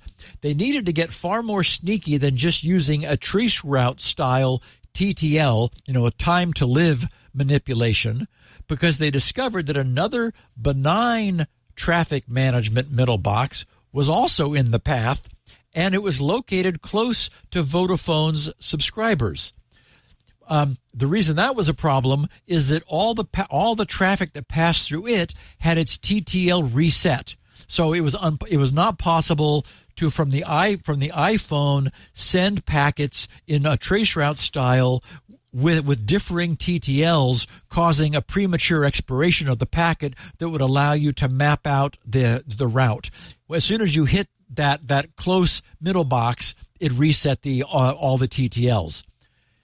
Nonetheless, they were able to eventually determine that the malicious middle box was on the interconnect between Telkom Egypt and Vodafone Egypt, which is exactly where you'd expect it to be if you wanted it to be able to reliably intercept and infect targeted smartphone users. They were also able to identify the specific hardware by probing it remotely and comparing its responses to other known appliances. It is a commercial, off-the-shelf device made by a company called Sandvine, who has offices in San Jose, California, Sweden, Ontario, Canada, and India. It's one of their packet logic devices, and if anyone's curious, it's sandvine.com/products/packetlogic. I looked at the data sheet for this device. It boasts features like policy-based traffic management capabilities that include asymmetric traffic control, traffic shaping and filtering, traffic flow classification and prioritization, traffic monitoring, and packet rewrite. In other words, a full spyware capability. Also, they said content intelligence enables network operators, cloud providers, and high-speed enterprises to combine the policy management capabilities of packet logic with industry-leading URL content categorization functionality. HTTP header enrichment, leveraging packet logic, stateful awareness, and subscriber awareness. Anyway, this is it's a commercial box. You don't need to build your own. You can buy one of these things, stick it anywhere you want, and perform this kind of traffic interception using commercial off-the-site hardware. So this is just one SKU or multiple SKUs. The website looks like it has multiple SKUs. Oh yeah, there. they've got basically it's how much traffic, what volume of traffic do you want, and so they keep adding interface speed and more interfaces in order to get beefier and beefier devices. Got it. But they're all part of that same family. So place the device in the link between Vodafone Egypt and the rest of the internet when you want to be able to mess with smartphone users. Citizen Lab also noted that they're unable to conclude whether this device sits on the Telkom Egypt side or the Vodafone Egypt side of the link, but it really doesn't matter. They suspect it's within Vodafone Egypt's network because in order to be able to precisely target injections at a specific Vodafone subscriber, you'd require integration with Vodafone's subscriber database. So that also suggests an intimate relationship between Vodafone and this device. So that's also, part of the package. And given that the intercept or the injection is operating all inside Egypt, that this class of spyware is sold to government agencies, and that Egypt is a known predator customer, Citizen Lab believes it is highly unlikely that this could have been occurring outside of the purview of Egyptian authorities. In other words, this was sanctioned. And as if all this wasn't enough, Ahmed additionally received 3 SMS messages as far back as September of 2021, so 2 whole years ago in September, as well as more recently in May and September of this year. All 3 posed as messages originating from WhatsApp. The fraudulent messages invited him to visit a link contained within the message to, quote, terminate, unquote, what the messages claimed was a new login to his WhatsApp account. So, right, it was meant to invoke an immediate reaction of, oh crap, click the link, because somebody else is logged in, illegitimately. Interestingly, approximately 2 minutes and 30 seconds after Ahmed read the first September 15th, 2021 SMS message, the predator spyware was installed on his phone. The researchers suspect that he did click the messages link, and that triggered the installation. Since the 2023 messages contained nearly identical bait content, they believe that those messages were also attempts to install the predator spyware on Ahmed's phone. And, as if the point hasn't been driven home enough, Citizen Lab's write-up of their research concluded the following. They said, "Our research reveals the potential insecurities that run through the entire spectrum of the telecommunications ecosystem, including at the network layer, which can be exploited to inject malware on an unsuspecting user's device.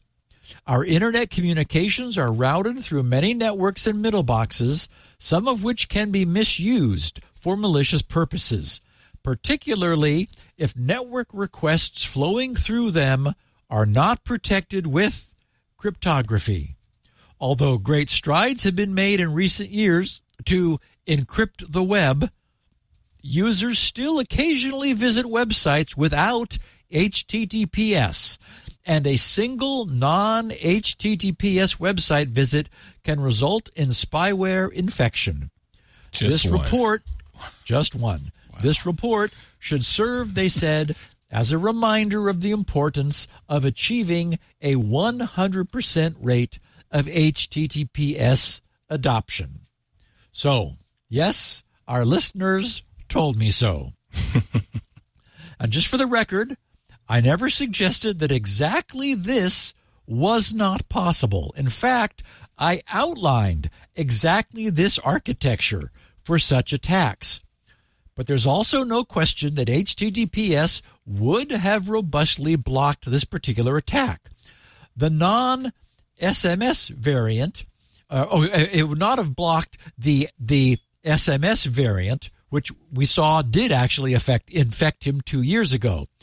but certainly the HTTP attack, which relied upon on-the-fly traffic interception, would have been blocked. Okay, now, unfortunately, the only way to really prevent such attacks would be to remove HTTP support from the internet. And that still seems extreme. Right. The other, I mean, it would break all non-HTTPS sites. You simply couldn't get there. The other countermeasure would be to display very scary warning messages from the browser before it takes you to a link you clicked on. But as we know, users typically just push past anything that gets in their way. Exactly. So that would be ineffective, or at least less effective.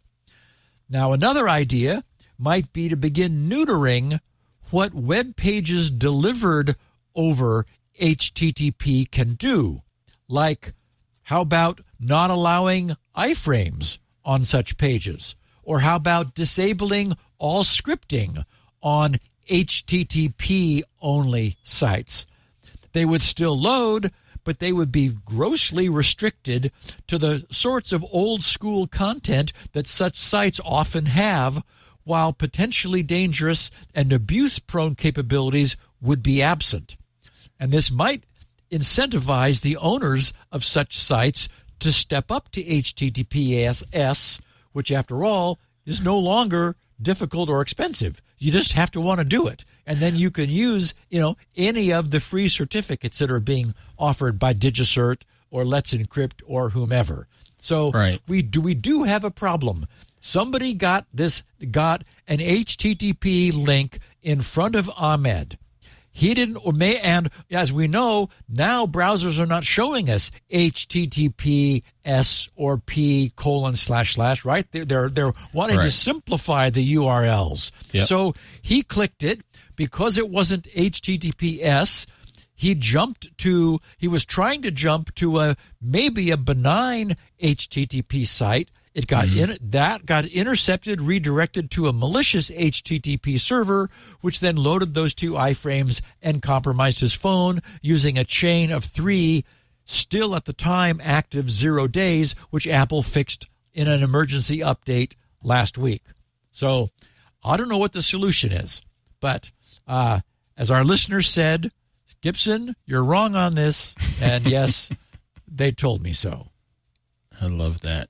And I got to tell you, trying to make the sites less effective, I don't know if that'll be a problem either, considering all the malicious sites could do is just stick a pop-up there, similar to what we see now when you go to certain websites and say, hey, it looks like you're running an ad blocker. Can you turn that off for half a second? Or it looks like you're disabling this. Can you fix that just by clicking here so we can remember the page? That the only way they can do that is running script. You can only do a pop-up if you run JavaScript. So my thought was, don't have the browser allow any JavaScript on a non-HTTPS site.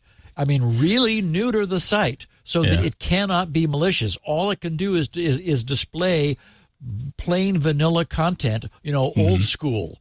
In that case, sites could still remain HTTP. They just wouldn't. They have a very difficult time being malicious. Right. Unfortunately, I still think that's a bit much to ask for some of the normal folks out here in these internets. What else? It's hard to get people to stop using the same password for everything. Now you're telling them to configure their browser. Oh boy, I don't think it's going to happen. Man, Mr. Gibson, this has been a ton of fun and a ton of great information. I really enjoyed being here with you today on Security Now, and it's great to have you, Ant. Learning more and more. Thanks for standing in for Leo. I appreciate that. This is a lot of information, folks, with Mr. Gibson. So make sure you all are tuning in each and every Tuesday to Security Now. We have this go off. We're supposed to go live at about 1:30 p.m. Pacific, allegedly. never happens. It never happens that way. But so still just tune in. Just go to live.twit.tv each and every Tuesday, and you'll see us in here getting set up for the show each and every Tuesday.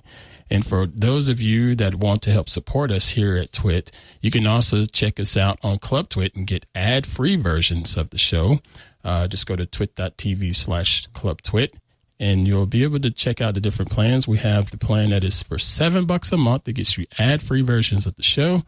Also gets you access to our Discord server, access to other non-public Club Twit only content, such as an AMA that I'm going to be hosting today, this Thursday, with Mr. Lou Maresca from This Week in Enterprise Tech, as well as an interview I'm going to do next week with sci-fi author John Scalzi. That's only available in the club, so check it out, twit.tv/clubtwit. $7 a month gets you that and more, as well as we offer some single show plans too. So if you're saying I can't do $7 a month, you can do a $3 a month plan as well and just get a single show.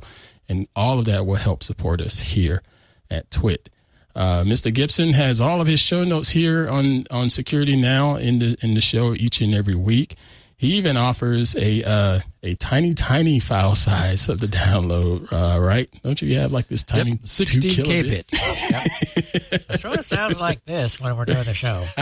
So my voice won't sound as good on that one, but it's still going to be great information from Mr. Gibson. So make sure you check that out. All right, everybody. Thank you all for tuning in for Security Now.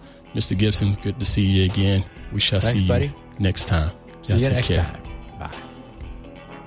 Hey, I know you're super busy, so I won't keep you long, but I wanted to tell you about a show here on the Twit network called Tech News Weekly.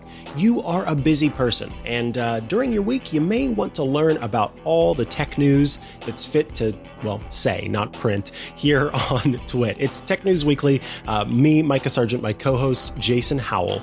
We talk to and about the people making and breaking the tech news, and we love the opportunity to get to share those stories with you and let the people who wrote them or broke them share them as well.